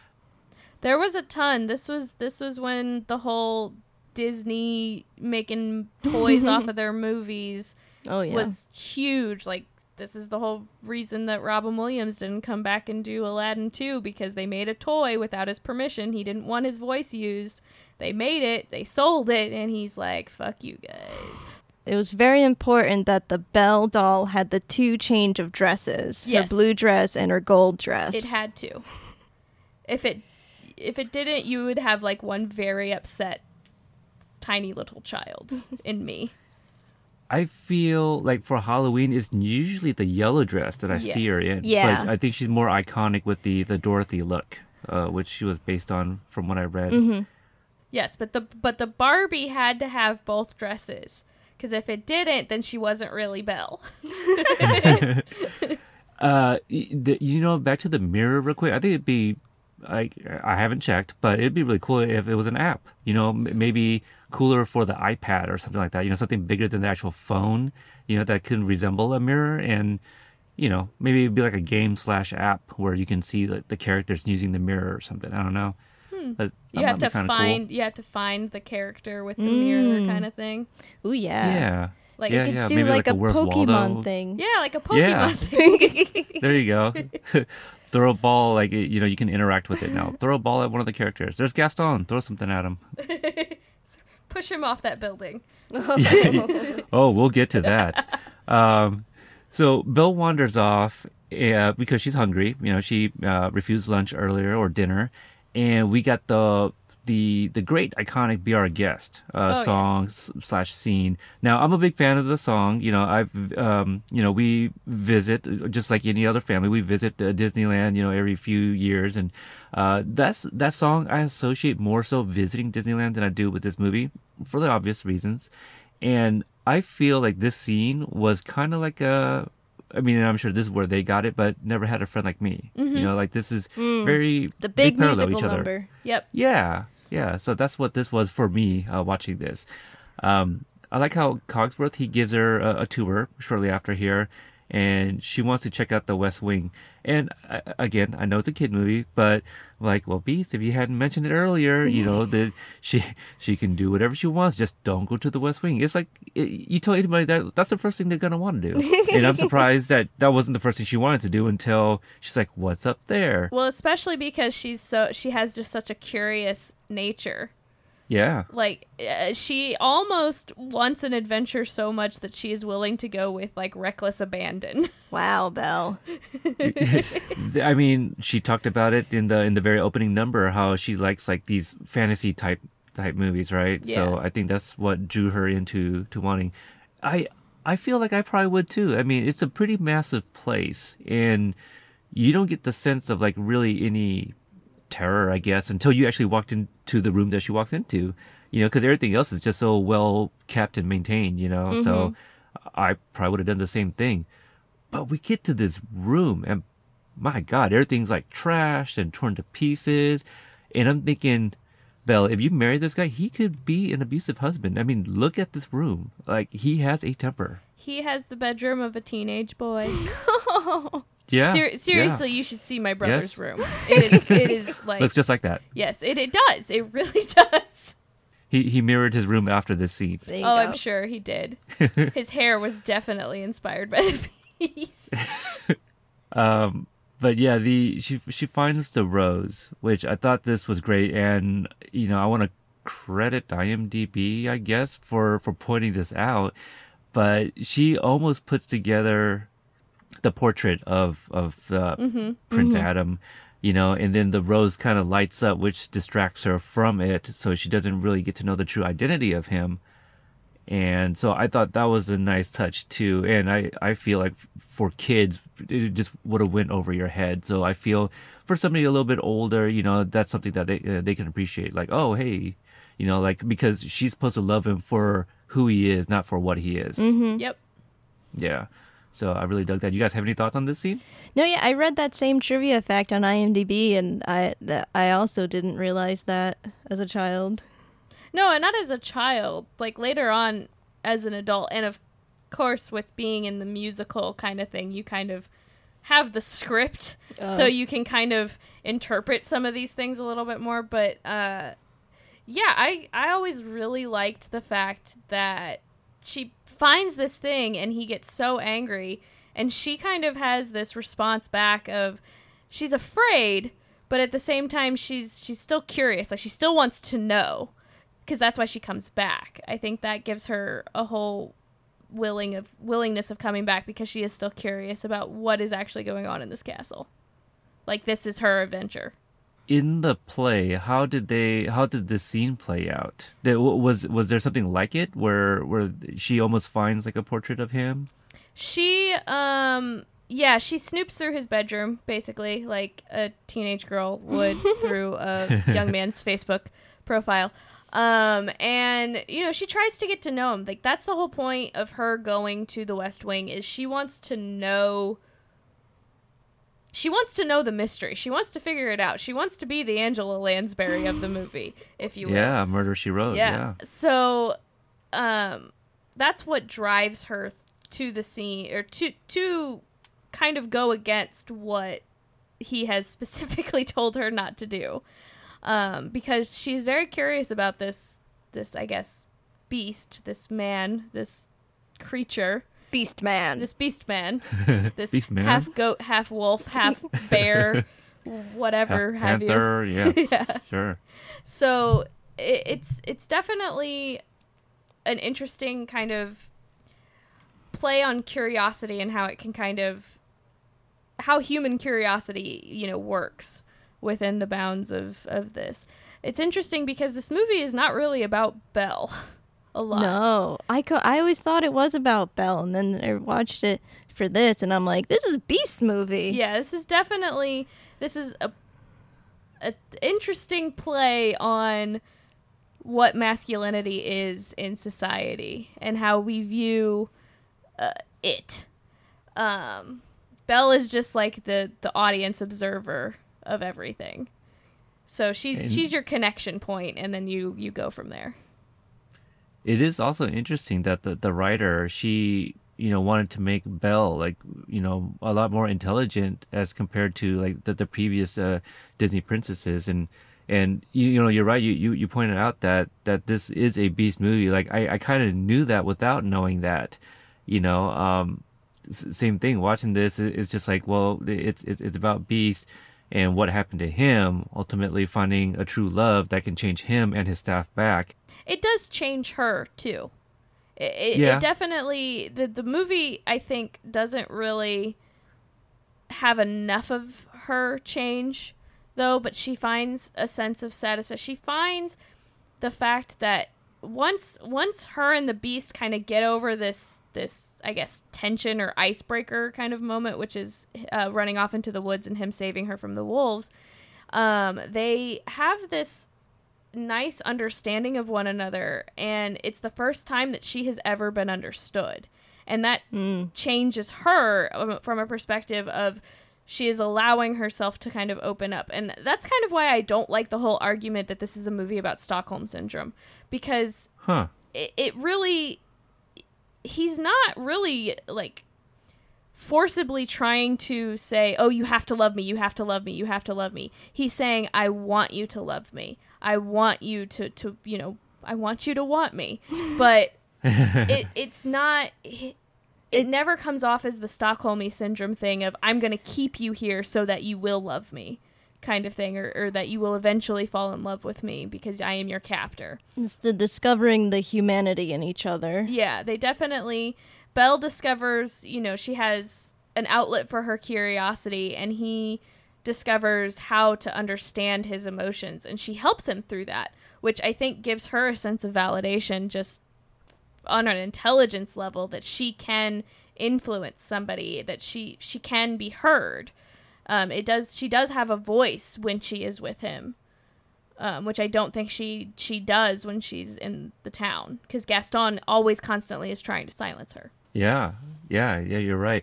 The in speaking on him understanding her, I knew a library scene was coming, and then we get that here. Mm-hmm. Yep.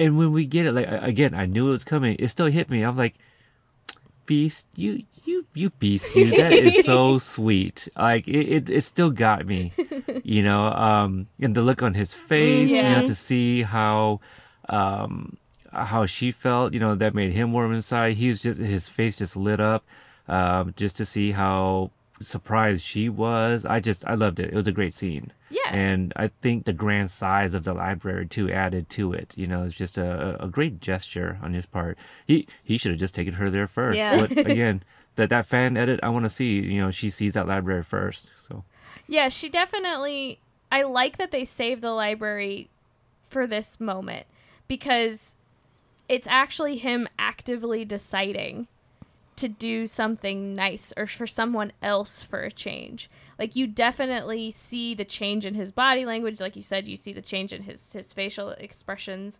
And that's all a credit to the animators. Like, it just, there's so much work that goes into animation that you wouldn't really realize. Like, people, they studied lions for this. They studied bears. They studied, like, how things move. And animators actually stand in front of mirrors and try to emulate the emotions that they're portraying, so they become the actors themselves sometimes. I've seen that. Yeah, I've seen that in the I want to say like the behind the scenes features. That's what I love about, like, when DVDs came out, they started re-releasing things with these added stuff. I want to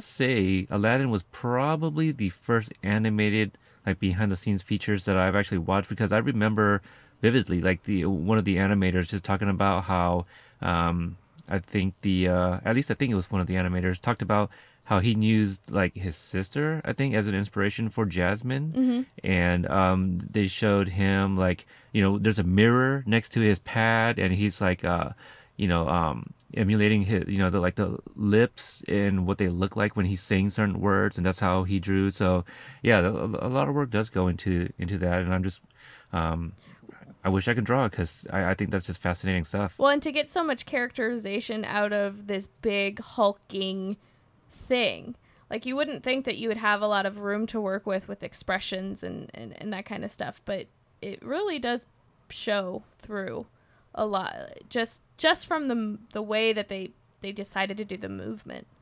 So, and if you think about it, he's a beast. He has, like, a hairy face. He doesn't have, like, the creases of human skin, that can show, like, certain expressions. So he's very expressive in the library scene. I think that's why, like, I appreciate it. Like, you see his face and immediately know how he's feeling at that time. It's definitely the reaction of a kid giving, like, his mom this really great present for the first time, and that feeling of, oh, look, my mom is so happy, and I did that. Like, it's that validation of, I did something good for someone else. And, and that's what the Beast has been missing all of this time, is he doesn't understand the I guess, the self benefits of giving to someone else, or being open to be connected to somebody else on an emotional level.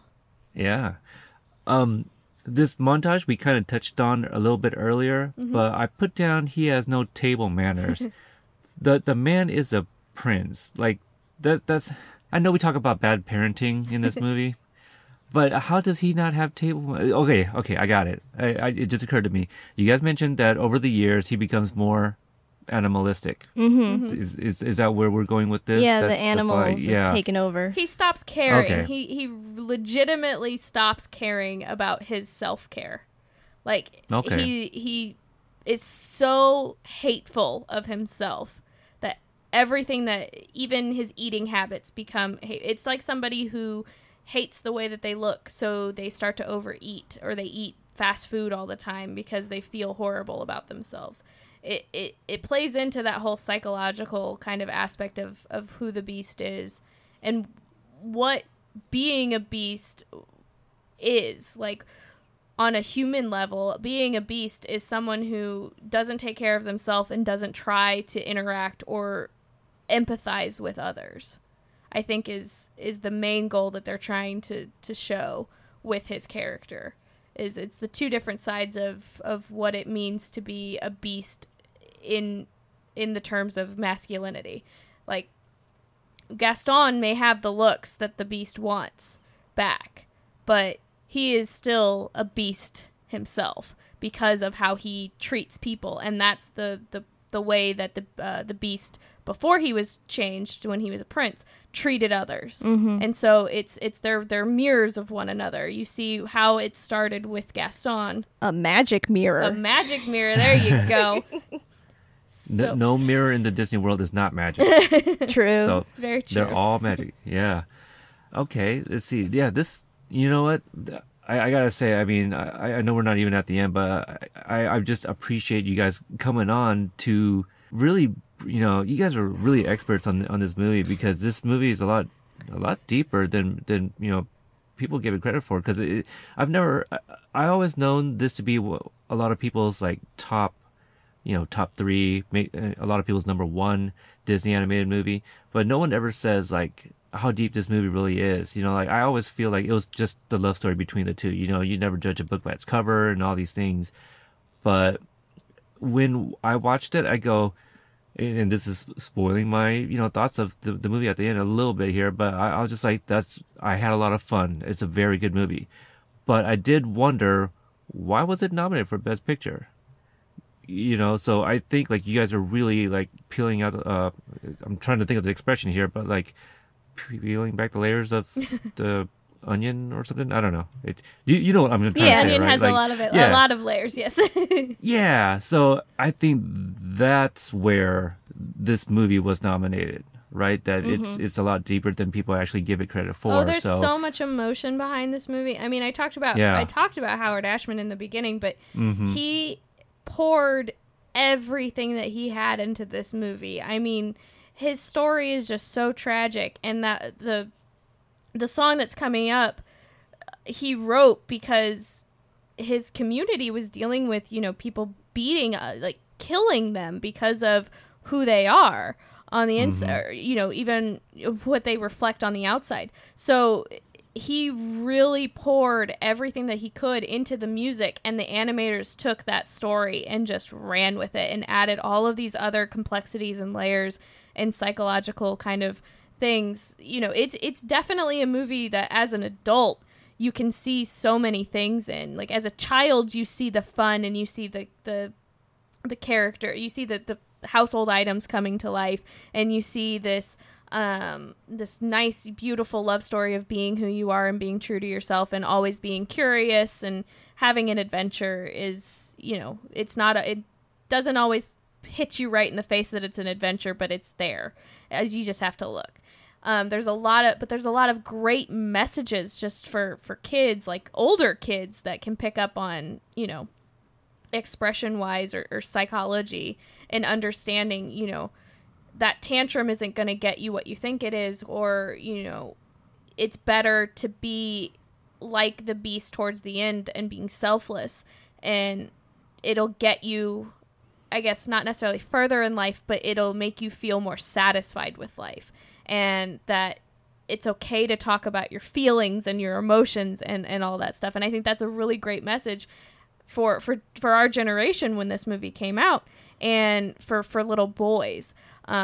Just because this movie is so depth, or has so much depth about just a conversation about how society views masculinity. I don't think a lot of movies do that enough for boys. because it's hard for boys and it's hard for girls. Girls have a different set of hardness to it, so how society views them, but boys have it too, and I think we need to acknowledge that sometimes as people.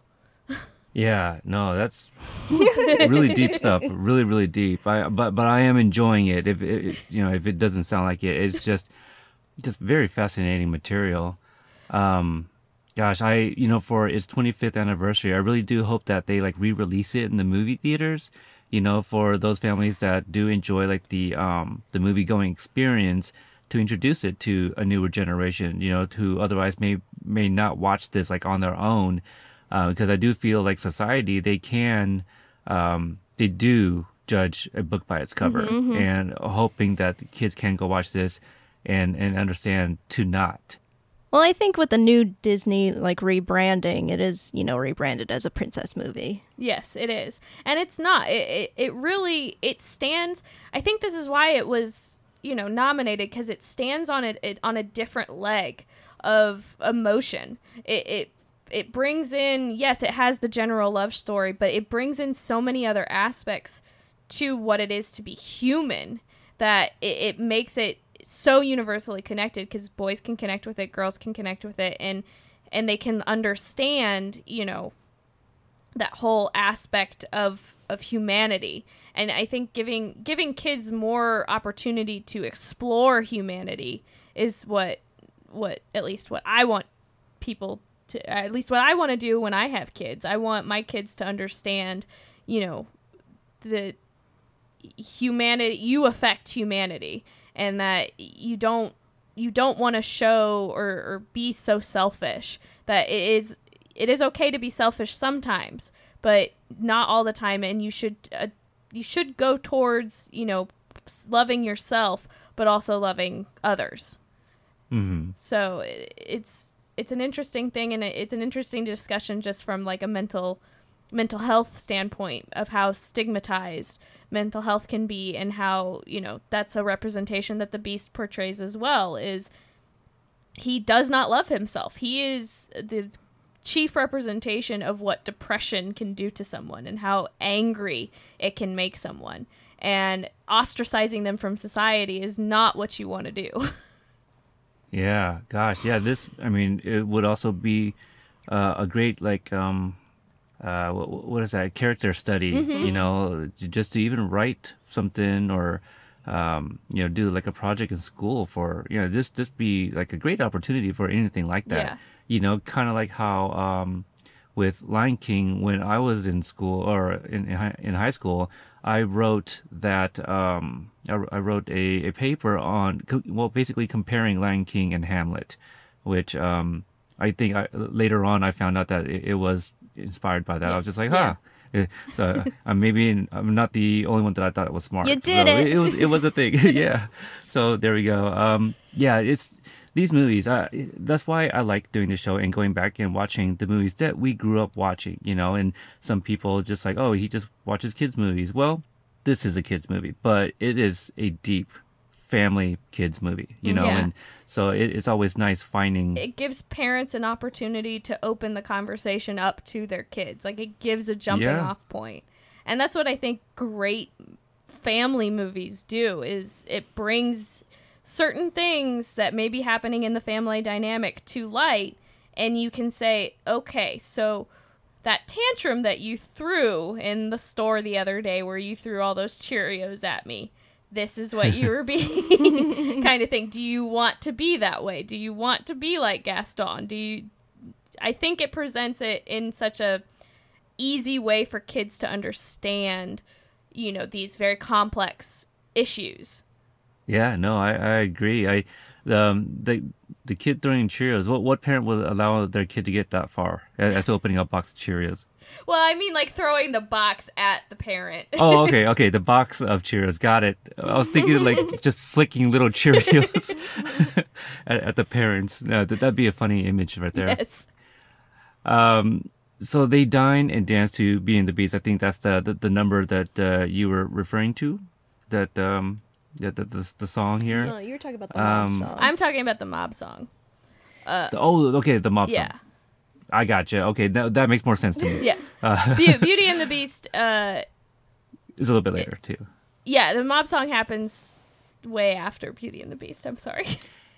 No, I do need to go back and, just after talking to you guys, I need to go back and listen to the lyrics of these songs too. Because I was more focusing on the happenings, in these scenes.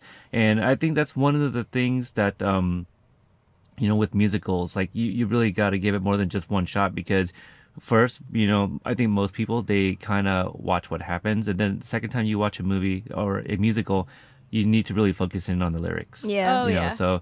So I didn't get a chance to do that. And after what you're saying, I'm sorry, I keep forgetting the songwriter's name that passed away. Howard Ashman. Yeah, just because if he is using like personal experiences into these lyrics, I definitely need to hear them, this time around. I thought it was. Okay, no, we're getting the scene where we see the rose, and they're running out of time because the last petal is going to be falling very soon. At this point, I don't know if they mentioned it was like in the next 12 or 13 hours. But this is where we got the Human Again song. And again, this is where I felt like, oh, this feels a little off. And I just couldn't, it just didn't feel like the other songs. And even the scene itself, it just didn't seem right to me. Do you guys have any thoughts on this scene? Well, this one was written specifically for the Broadway play. It was not in the original. I don't think Howard Ashman wrote this one. I can't remember. I thought he did. I thought we saw in the credits that he did. I'm not sure. I think he may have started it because there were a lot of songs that he started that he didn't finish because they didn't put them in. So I don't remember. I'd have to look. I remember when I saw it in the re-release in 2000, I was like, this is not the same animation style, or I don't know. Oh, it's definitely Lumiere has like weird placements of like what's supposed to be sheen on him. He looks completely different than the original animation style. Okay, yeah, maybe that's what it is. I'll have to watch it again, but it just didn't look right. And the version, I watched the special edition and it was HD, and I don't know. Yeah, maybe. So you guys are saying like the animation had a little something to do with it? Yeah, it definitely looks different than. I think this was around the time that they were doing the like Beauty and the Beast TV show or something. They had like a 30-minute. Which one? There was like a 30-minute show of like Belle and Beast stories, and because it has a similar animation style to that. Oh, like when they did like the Aladdin TV show. Yeah, because they had the Little Mermaid. Because I used to watch the Little Mermaid one even into my teens, because that's how much I love Little Mermaid. One day I will be a mermaid. I'm in line for that too. Especially after Aquaman comes out. Oh yes. There's going to be a Splash remake where Channing Tatum is going to be the mermaid, and I'm so excited. Oh, are you? Okay. Yes. Well, is it because it's Channing Tatum? A little bit, but mostly because I love Splash. Okay, I really enjoy Splash too, but okay, we'll move on. Yeah. Sorry, I could talk about mermaids all day. We should not. Oh do no, that. that's fine. No, I was just picturing Channing Tatum as a mermaid. That was my thing. Okay. For Human Again, here, let's go back to Human Again. I pulled it up on Wikipedia, and it does say that Howard Ashman did write the original lyrics, but it was revised with Tim Rice, who was Alan Menken's new writing partner for the 1994 stage play. So the one that appears in the movie is the revised version. So Howard Ashman gets credit, but they Alan revised Menken. it. Oh yeah. You said Tim Rice? Yeah. Yes. I think he also worked on Aladdin. Yes, he did. That Yeah. sounds very familiar. Yeah. He took over for Howard Ashman when he had to go into the hospital. Yeah, and Lion King. And Lion King. He's done Oh, okay. so much. They did Aida on Broadway. Yep. I love okay. Aida. I've never heard of that. That was like, I had sorry, we go on tangents. I'm so sorry. Oh, no problem. I enjoy them. My Finest Suit. I used to, because I was a swimmer, and there's a song about her wearing her finest clothing or whatever to this. I think it's a party. Yeah. And so she has the song about her finest suit. I used to have that on my playlist before I would swim. Because Oh, it's okay. it's jazzy and peppy, and it's like, okay. Anyway, tangent over. Okay, and that's just a play that was on Broadway? Yes. Yes. Okay, interesting. Not something that's been adapted to film yet? No, I'd love to see Oh, it. okay. What? I would love to see it as a film. Oh yeah, that'd be. It's about Egypt Yeah. It's about Okay. Egypt Oh. and slavery. and slavery. Yes, I didn't want to say that, Yeah. but yeah, that's what it's about. And it's a Disney musical. Yeah. I don't make it to a lot of plays, but I really want to see a lot. I mean, I want to see Wicked. I want to see Lion King. And they all come here to Portland, but I just never get a chance to make it to them, unfortunately. I think also because I usually can't find somebody that wants to go with me. Yeah. that could be it. I mean, I'm also the same guy who watched Titanic in 3D by myself, you know, so. Yeah, well, I mean, you know, people kind of love or hate that movie, That is and I was true. just like, hey, it's a 100th anniversary when it sank. This is kind of cool, and you know, I like the movie too. I'm a fan of the movie, so so I think that's kind of the same thing with these plays. Like, people are just like, you want to go watch a play? Like, yeah, I do. I mean, they won Tonys and stuff, so I mean, it's got to be good. So I mean, and Lion King. I mean, come on. Like, if you don't know Wicked, that's one thing, but like everyone knows Lion King, and I know Wicked's more of a newer story because it's the take on the witch's point of view. So Yeah. yeah. All right. So I like this little, real brief scene, but they read Romeo and Juliet, and I touched it on earlier, but the man can't read, or at least he says not very well.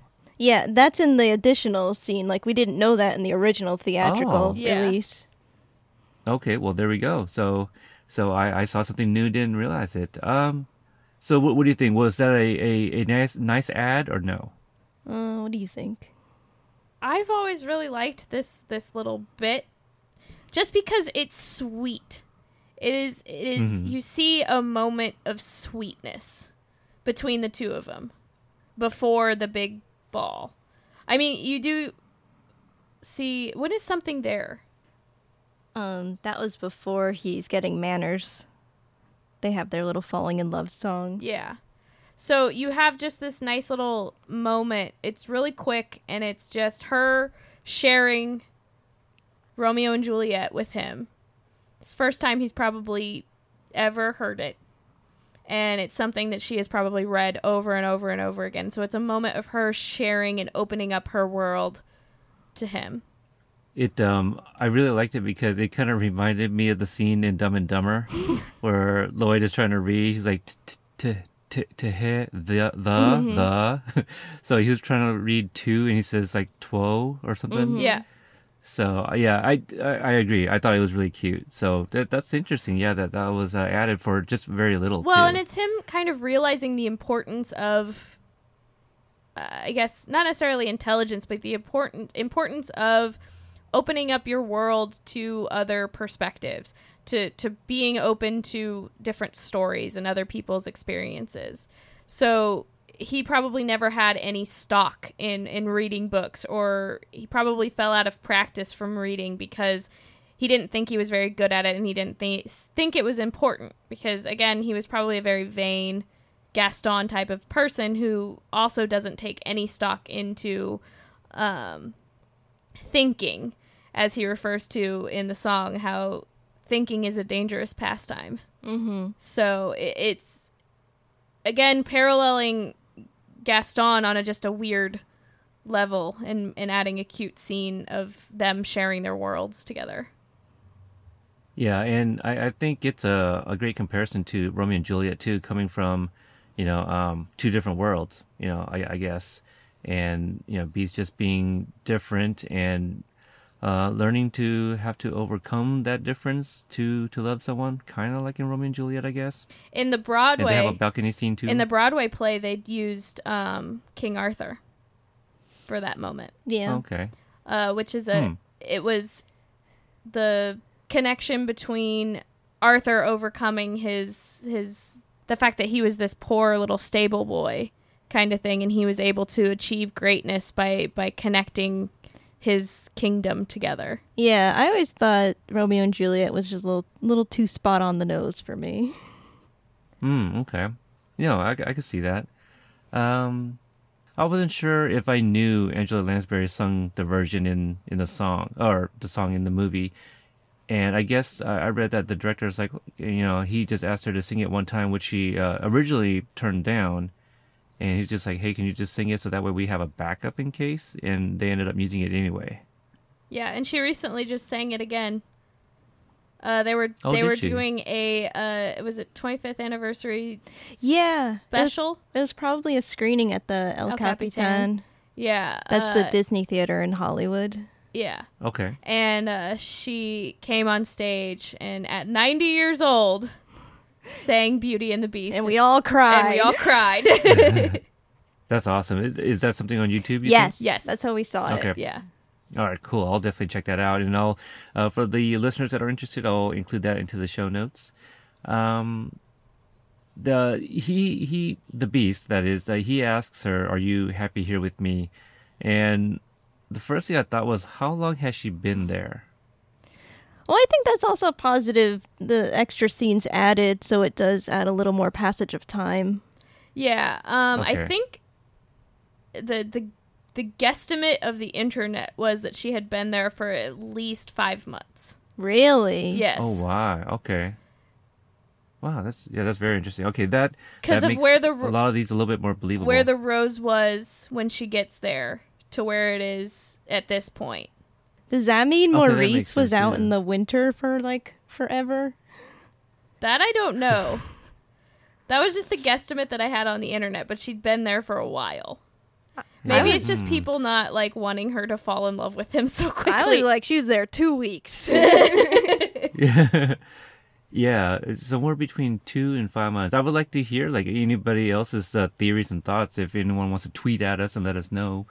Yeah, that's really interesting because at this point she's really clearly missing her father. And he's like, hey, check out this mirror so you can check up on him, and she misses him so much that Beast is like clearly has a change of heart at this point. He's falling in love, and he releases her as a prisoner so she can go save him, and gives her the mirror as well because plot. And what I liked about this was we've been seeing like the staff members and some of their thoughts about all of this, how important it was for them, well, also for Beast, but important for them that they want to be human again.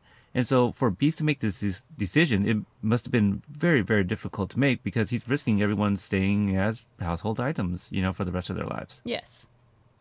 So my question, I guess, is I did think about this during the movie. How come he doesn't want to go help her save him or rescue him in the winter or out in the cold, I guess? Well, I think she was going to go and take him home, but he doesn't want to go into town. Okay. He's still afraid. He doesn't want anybody to see what he looks like now. He still does not, although he is connected with this person and he's slowly starting to change, it is still that whole concept of, oh, now a group of people will see me. Oh no, like what is their reaction going to be? I can deal with one person one-on-one, but I can't deal with that whole situation. Yeah, he's trying to minimize his exposure. Yes, that's the word. I was looking for. Yeah, being integrated back into society. Yes. He just clearly wasn't ready yet. Okay, it's just a great contrast, in characters between Gaston and Beast at this moment because, he is falling in love and is doing all the right things, and then Gaston has this part where he has that dark and creepy old man. Dark and creepy man has him come to pick up Maurice and take him to the asylum. So, and he's like, well, I'll help you get him out of this if you marry me. Like, you kidding me? Like, yeah, it's just such a big difference in the two characters here. Now, maybe you can answer this for me. What was the bag that Chip stowawayed in? Stowawayed? Yeah. Snuck Yeah, in. What was the bag? Like, that was like a saddlebag, or Maybe. Was it Marissa's bag? Oh, I thought it was Belle's, did because she Marissa had to have it? have something to carry the mirror in. Right. Okay, so magic bag Magic that Chip Continuity bag. got it. Continuity Okay. bag. Yes, continuity the bag. Because I thought I missed something. Because I was like, how did Chip get into that bag? Whose bag was it? So okay, so plot, right? Hashtag Yes. plot. And speaking of the mirror, she shows everyone the beast. Which at first they were like, oh, ha ha, we don't believe you, right? Yeah. But like for me, I felt that maybe like if I were the townsfolk, I would have been like, that's an invention he made. That I don't believe in that beast, because they're just like they just saw it and immediately just believed it. Like, oh, let's get our pitchforks and let's go after this beast. I just thought that was a little too convenient for me. But I guess that's the whole grown up take, and having not seen this at first. Clearly, watching this when you were younger, you buy into that. Well, it also kind of plays into how society kind of witch hunts people, where you don't have all the full picture of the information. You just have one little snippet of what you see. Like there was really no reason for them to believe that it was an invention, because he would have shown them that in the beginning, like long before now. I would assume that that's how it would work. But yeah, it's more of society not being able to see the full picture of everything and automatically jumping to a conclusion. Mm-hmm. Kind of like every day on Twitter with celebrities. Exactly. Yeah. Good gosh. Yeah. So little has changed, huh? Unfortunately, yes. Yeah, it really is. So Gaston rounds up the townsfolk and they go after Beast, and we have a big battle, which I hope translate very well in this new live adaptation, because I really like this. I call it a battle, but it really is. But I wonder how epic it'll be on screen in the live action. The scene where at the end here with Gaston up on the rooftop, and I felt, okay, why does Beast seem to give up a little too easily? Because he doesn't fight Gaston back. Is it because he thinks that he has lost Belle at this point? Yeah, he's super depressed. Yeah. Okay. I didn't get that. Like I figured that's what it is, but I'm trying to think what made him think that. Just because the last time he saw her, she was going back to take her dad back home. Well, he released her. He thought that she was possibly only staying there because of the obligation. Right. So now that she is completely released, she can go off and find a non-beast man. She can go back to her life. Yeah, back to her life. And so he has basically given up all hope of ever breaking the curse. He is deeply depressed. It's not necessarily just about Belle or anything. It was more of, she's gone now. I've released her obligation, so she has no reason to stay with me.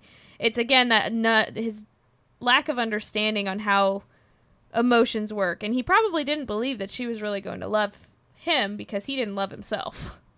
Yeah. Oh gosh. Yeah. See, I completely missed that. That makes a lot of sense. I think this is just another one of those examples that I'm saying, like, I don't know. I mean, this movie is paced very well, but I know it's also an animated movie, and usually they don't run long. But for someone who's not as not as bright as me, is that right? I'm not bright. Aww. So for someone like me, I that could have helped me out, a little bit more, because I don't pick up on these clues. I think I still watch them like as if I'm a kid or something. I don't know, but yeah, so some of these things I don't pick up. So like I think that could have benefited me. And just I don't know. I can't think of anything else. But this is definitely one of those examples where I'm like, I didn't read it that way, and something could have been added that could have helped me with that. It's definitely very visual. It's not really told throughout dialogue. You're supposed to interpret it. I mean, and this is back in the day. We saw this in the theater like 4 or 5 times when it came out when I was a kid. Yeah, you saw it over and over and over again. And I think it also if you never really had an experience with depression, you don't necessarily always know what it looks like, because depression looks different for every person.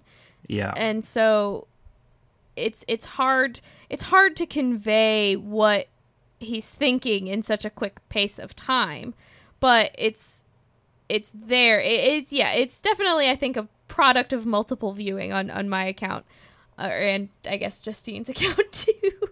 Yeah, no, I should have.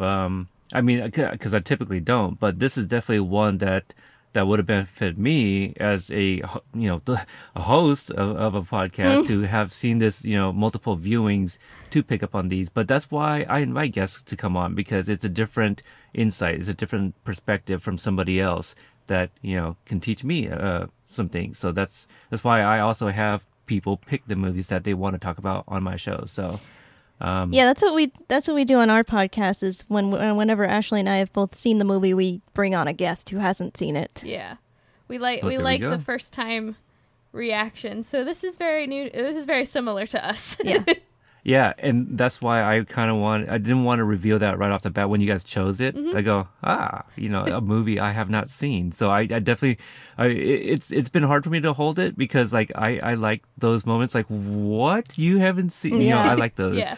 And I wanted to capture that here. Like, this is one I have not seen. No shame. No shame yeah. at all. Yeah. I've met people who have never seen Back to the Future. That's my age. The movie was for us when we grew up. How did you miss this? So I've met people like that. Well, you never know the circumstances either. I mean, like my husband has not seen a lot of movies, but that's because his parents are deaf. So back then you had to wait for a very specific time at a very specific theater to go see a movie. So he didn't get to see a lot of movies. So there's times where I'm like talking about a movie and he's like, I have no idea what you're talking about. And I'm like, what? Why? We have to watch this. Like, I think the biggest one was Bill and Ted's Excellent Adventure. I was just like, why have you not seen this movie? This is right up your alley. What? Yes. So yeah, it's definitely, it's something that we are accustomed to in this household.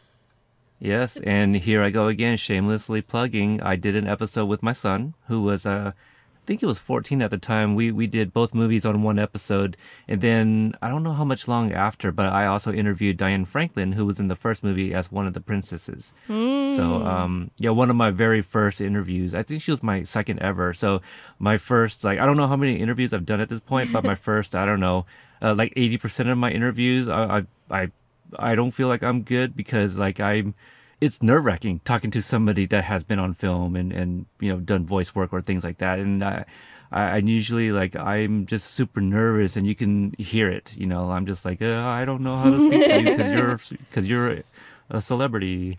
But they're just people. Yeah, they see, and I have to keep that in mind sometimes. That hey, we're just two people talking. So.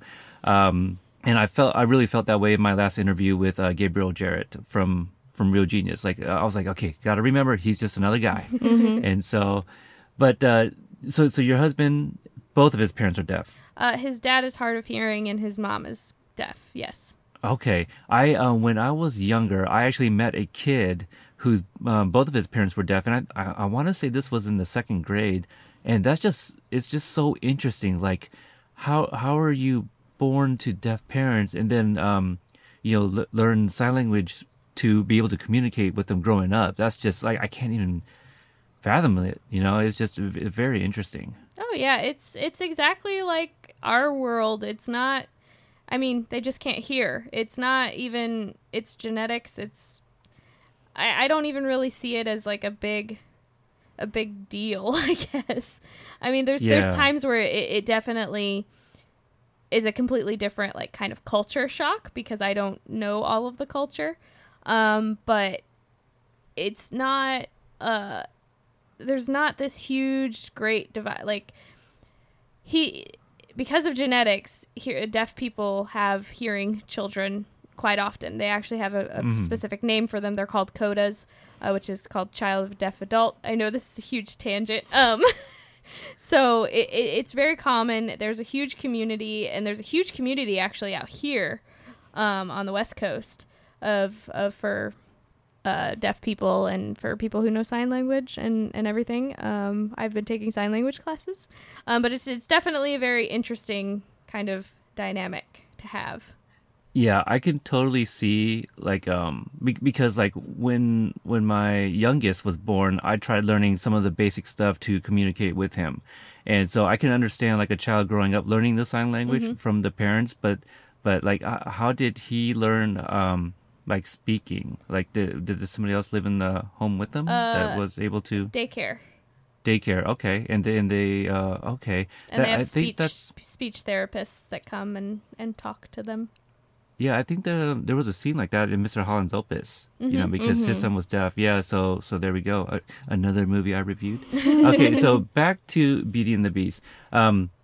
So we do find that she loves him too. Very, very sad scene. I was definitely into this here, and he turns back human, and I just love the reveal of his face because it's almost a little too dramatic, but I dug the hell out of it.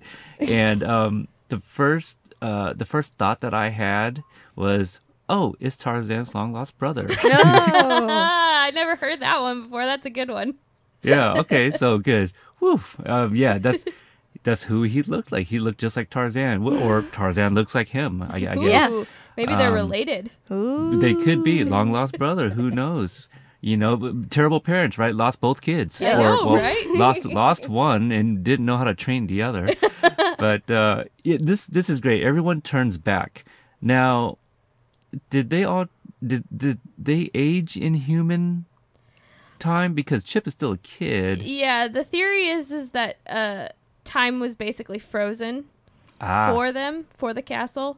That nobody really aged, which makes sense. Yeah. It does. From the standpoint of like inanimate objects.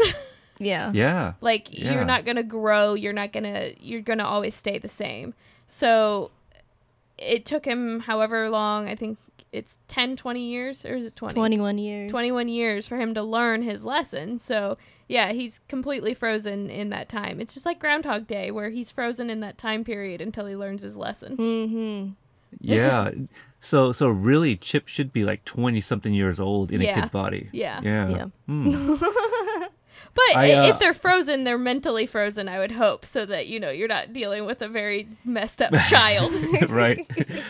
I do want to check out now there's 2 sequels, right? And they both take place during the movie?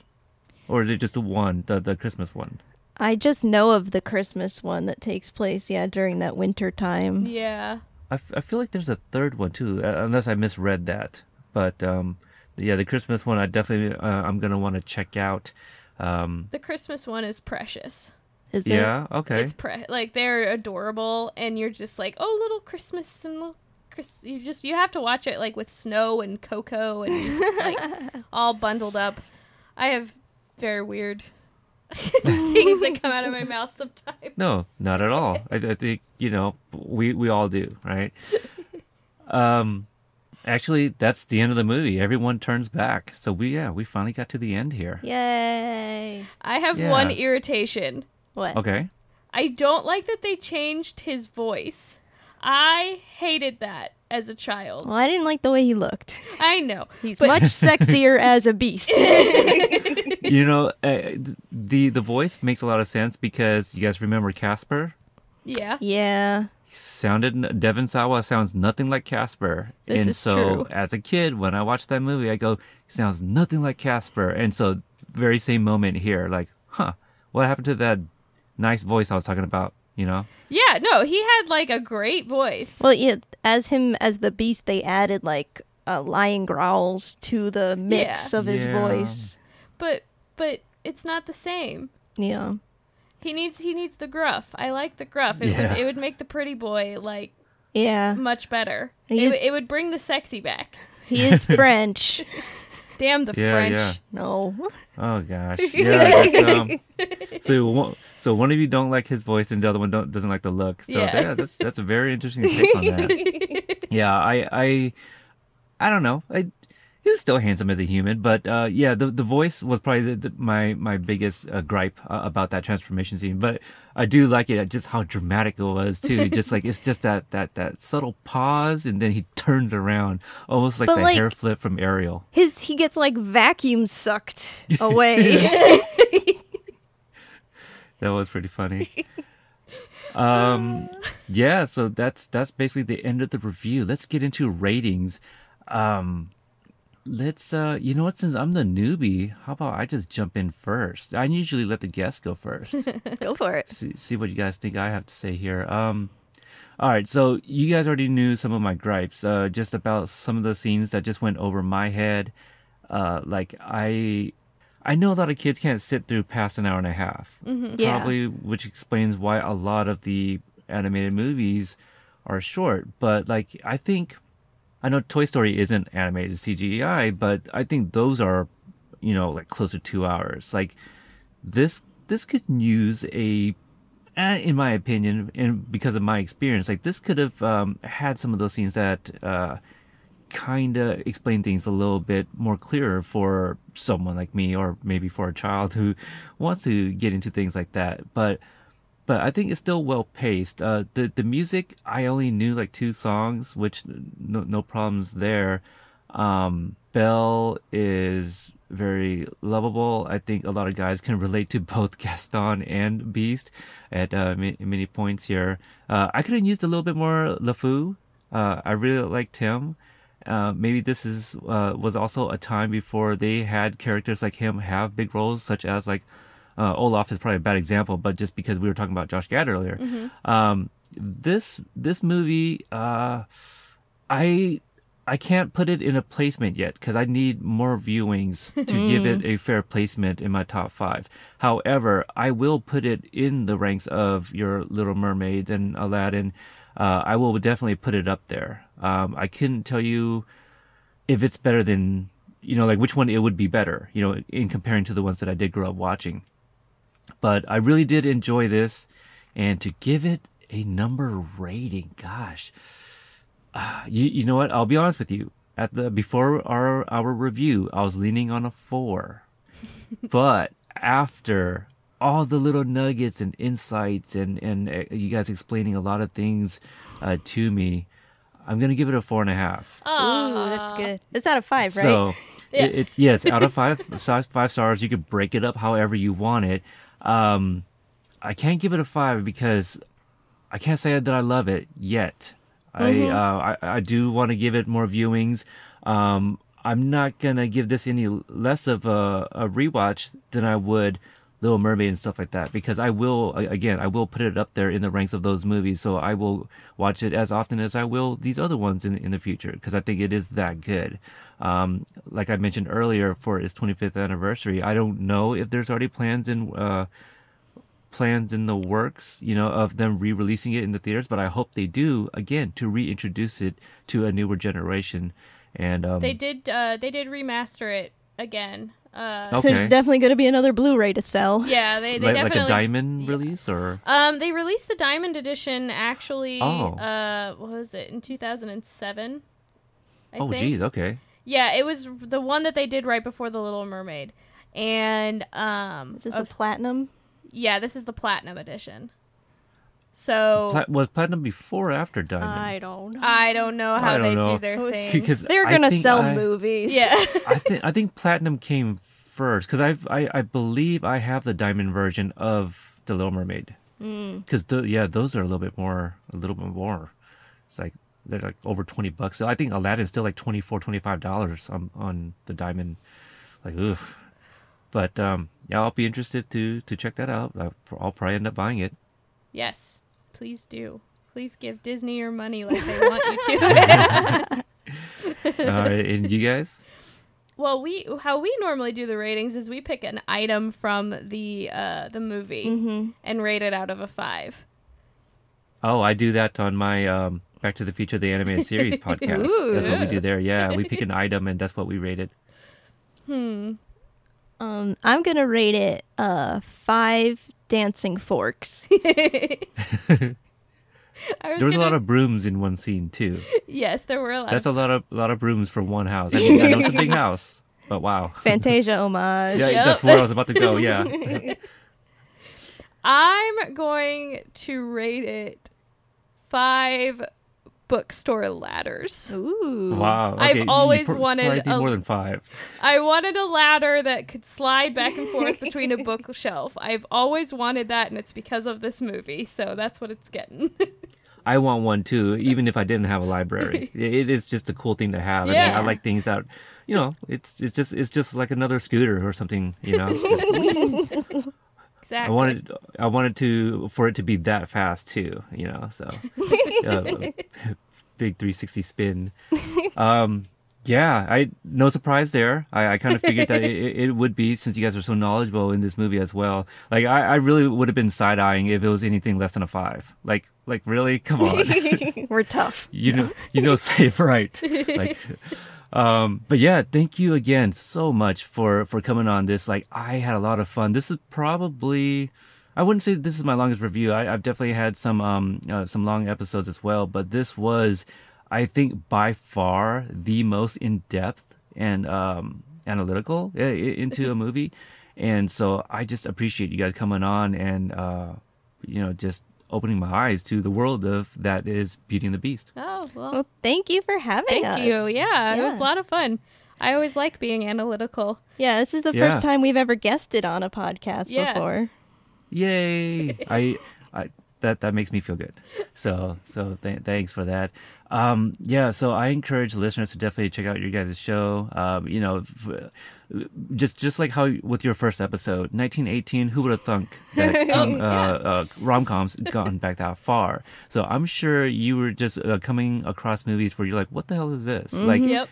you know, I think podcast listeners enjoy things like that. So definitely check you out for movies that they may never have ever heard of before. Like, I do another show called Original Remake, and, you know, you can probably guess what that podcast is about. And in there, I find sometimes like, oh, this is a remake. Okay, let's watch the original. And like, well, there we go. And then we compare the two. So it's kind of like that. Like, you go back and be like, oh, there was a rom-com that older, or, you know, that long ago. And so maybe you can introduce like a bunch of new movies to listeners. So You so, should do definitely- Bedazzled. Yeah, that's one we've done that's a remake, and we're going to watch the... Yeah. We have watched the original Bedazzled. Yes. Oh, okay. I think I knew that was a remake, and maybe just like didn't think to like care about watching the original, but I wasn't big on the remake. No, you should watch the original. Just Yeah. just for the moment of nuns jumping on trampolines. Just do it. Oh gosh, my mind just went somewhere completely different with that imagery. It was the 70s. It was a weird time, man. I bet it was. I will watch it. I will definitely check that out. Perhaps I can have you guys on that show, maybe covering this and the remake of Beauty and the Beast. There, that might be an interesting companion piece that there. might be, you know? yeah. Yes. Yeah. So, yeah, why don't you give your plugs and, you know, your site and all that good stuff where listeners can go check out your content?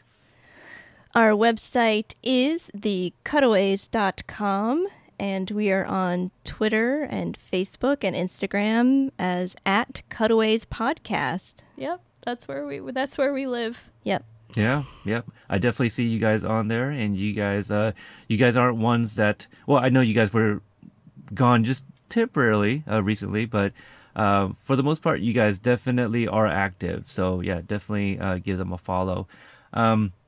For anyone that wants to follow me, you know, I'm at HLF Podcast. If you want to send in any kind of feedback, you can do so at, to HLF Podcast at gmail.com. I've already talked about Original Remake. Both that and Hydrate Level 4 can be found at followingfilms.com.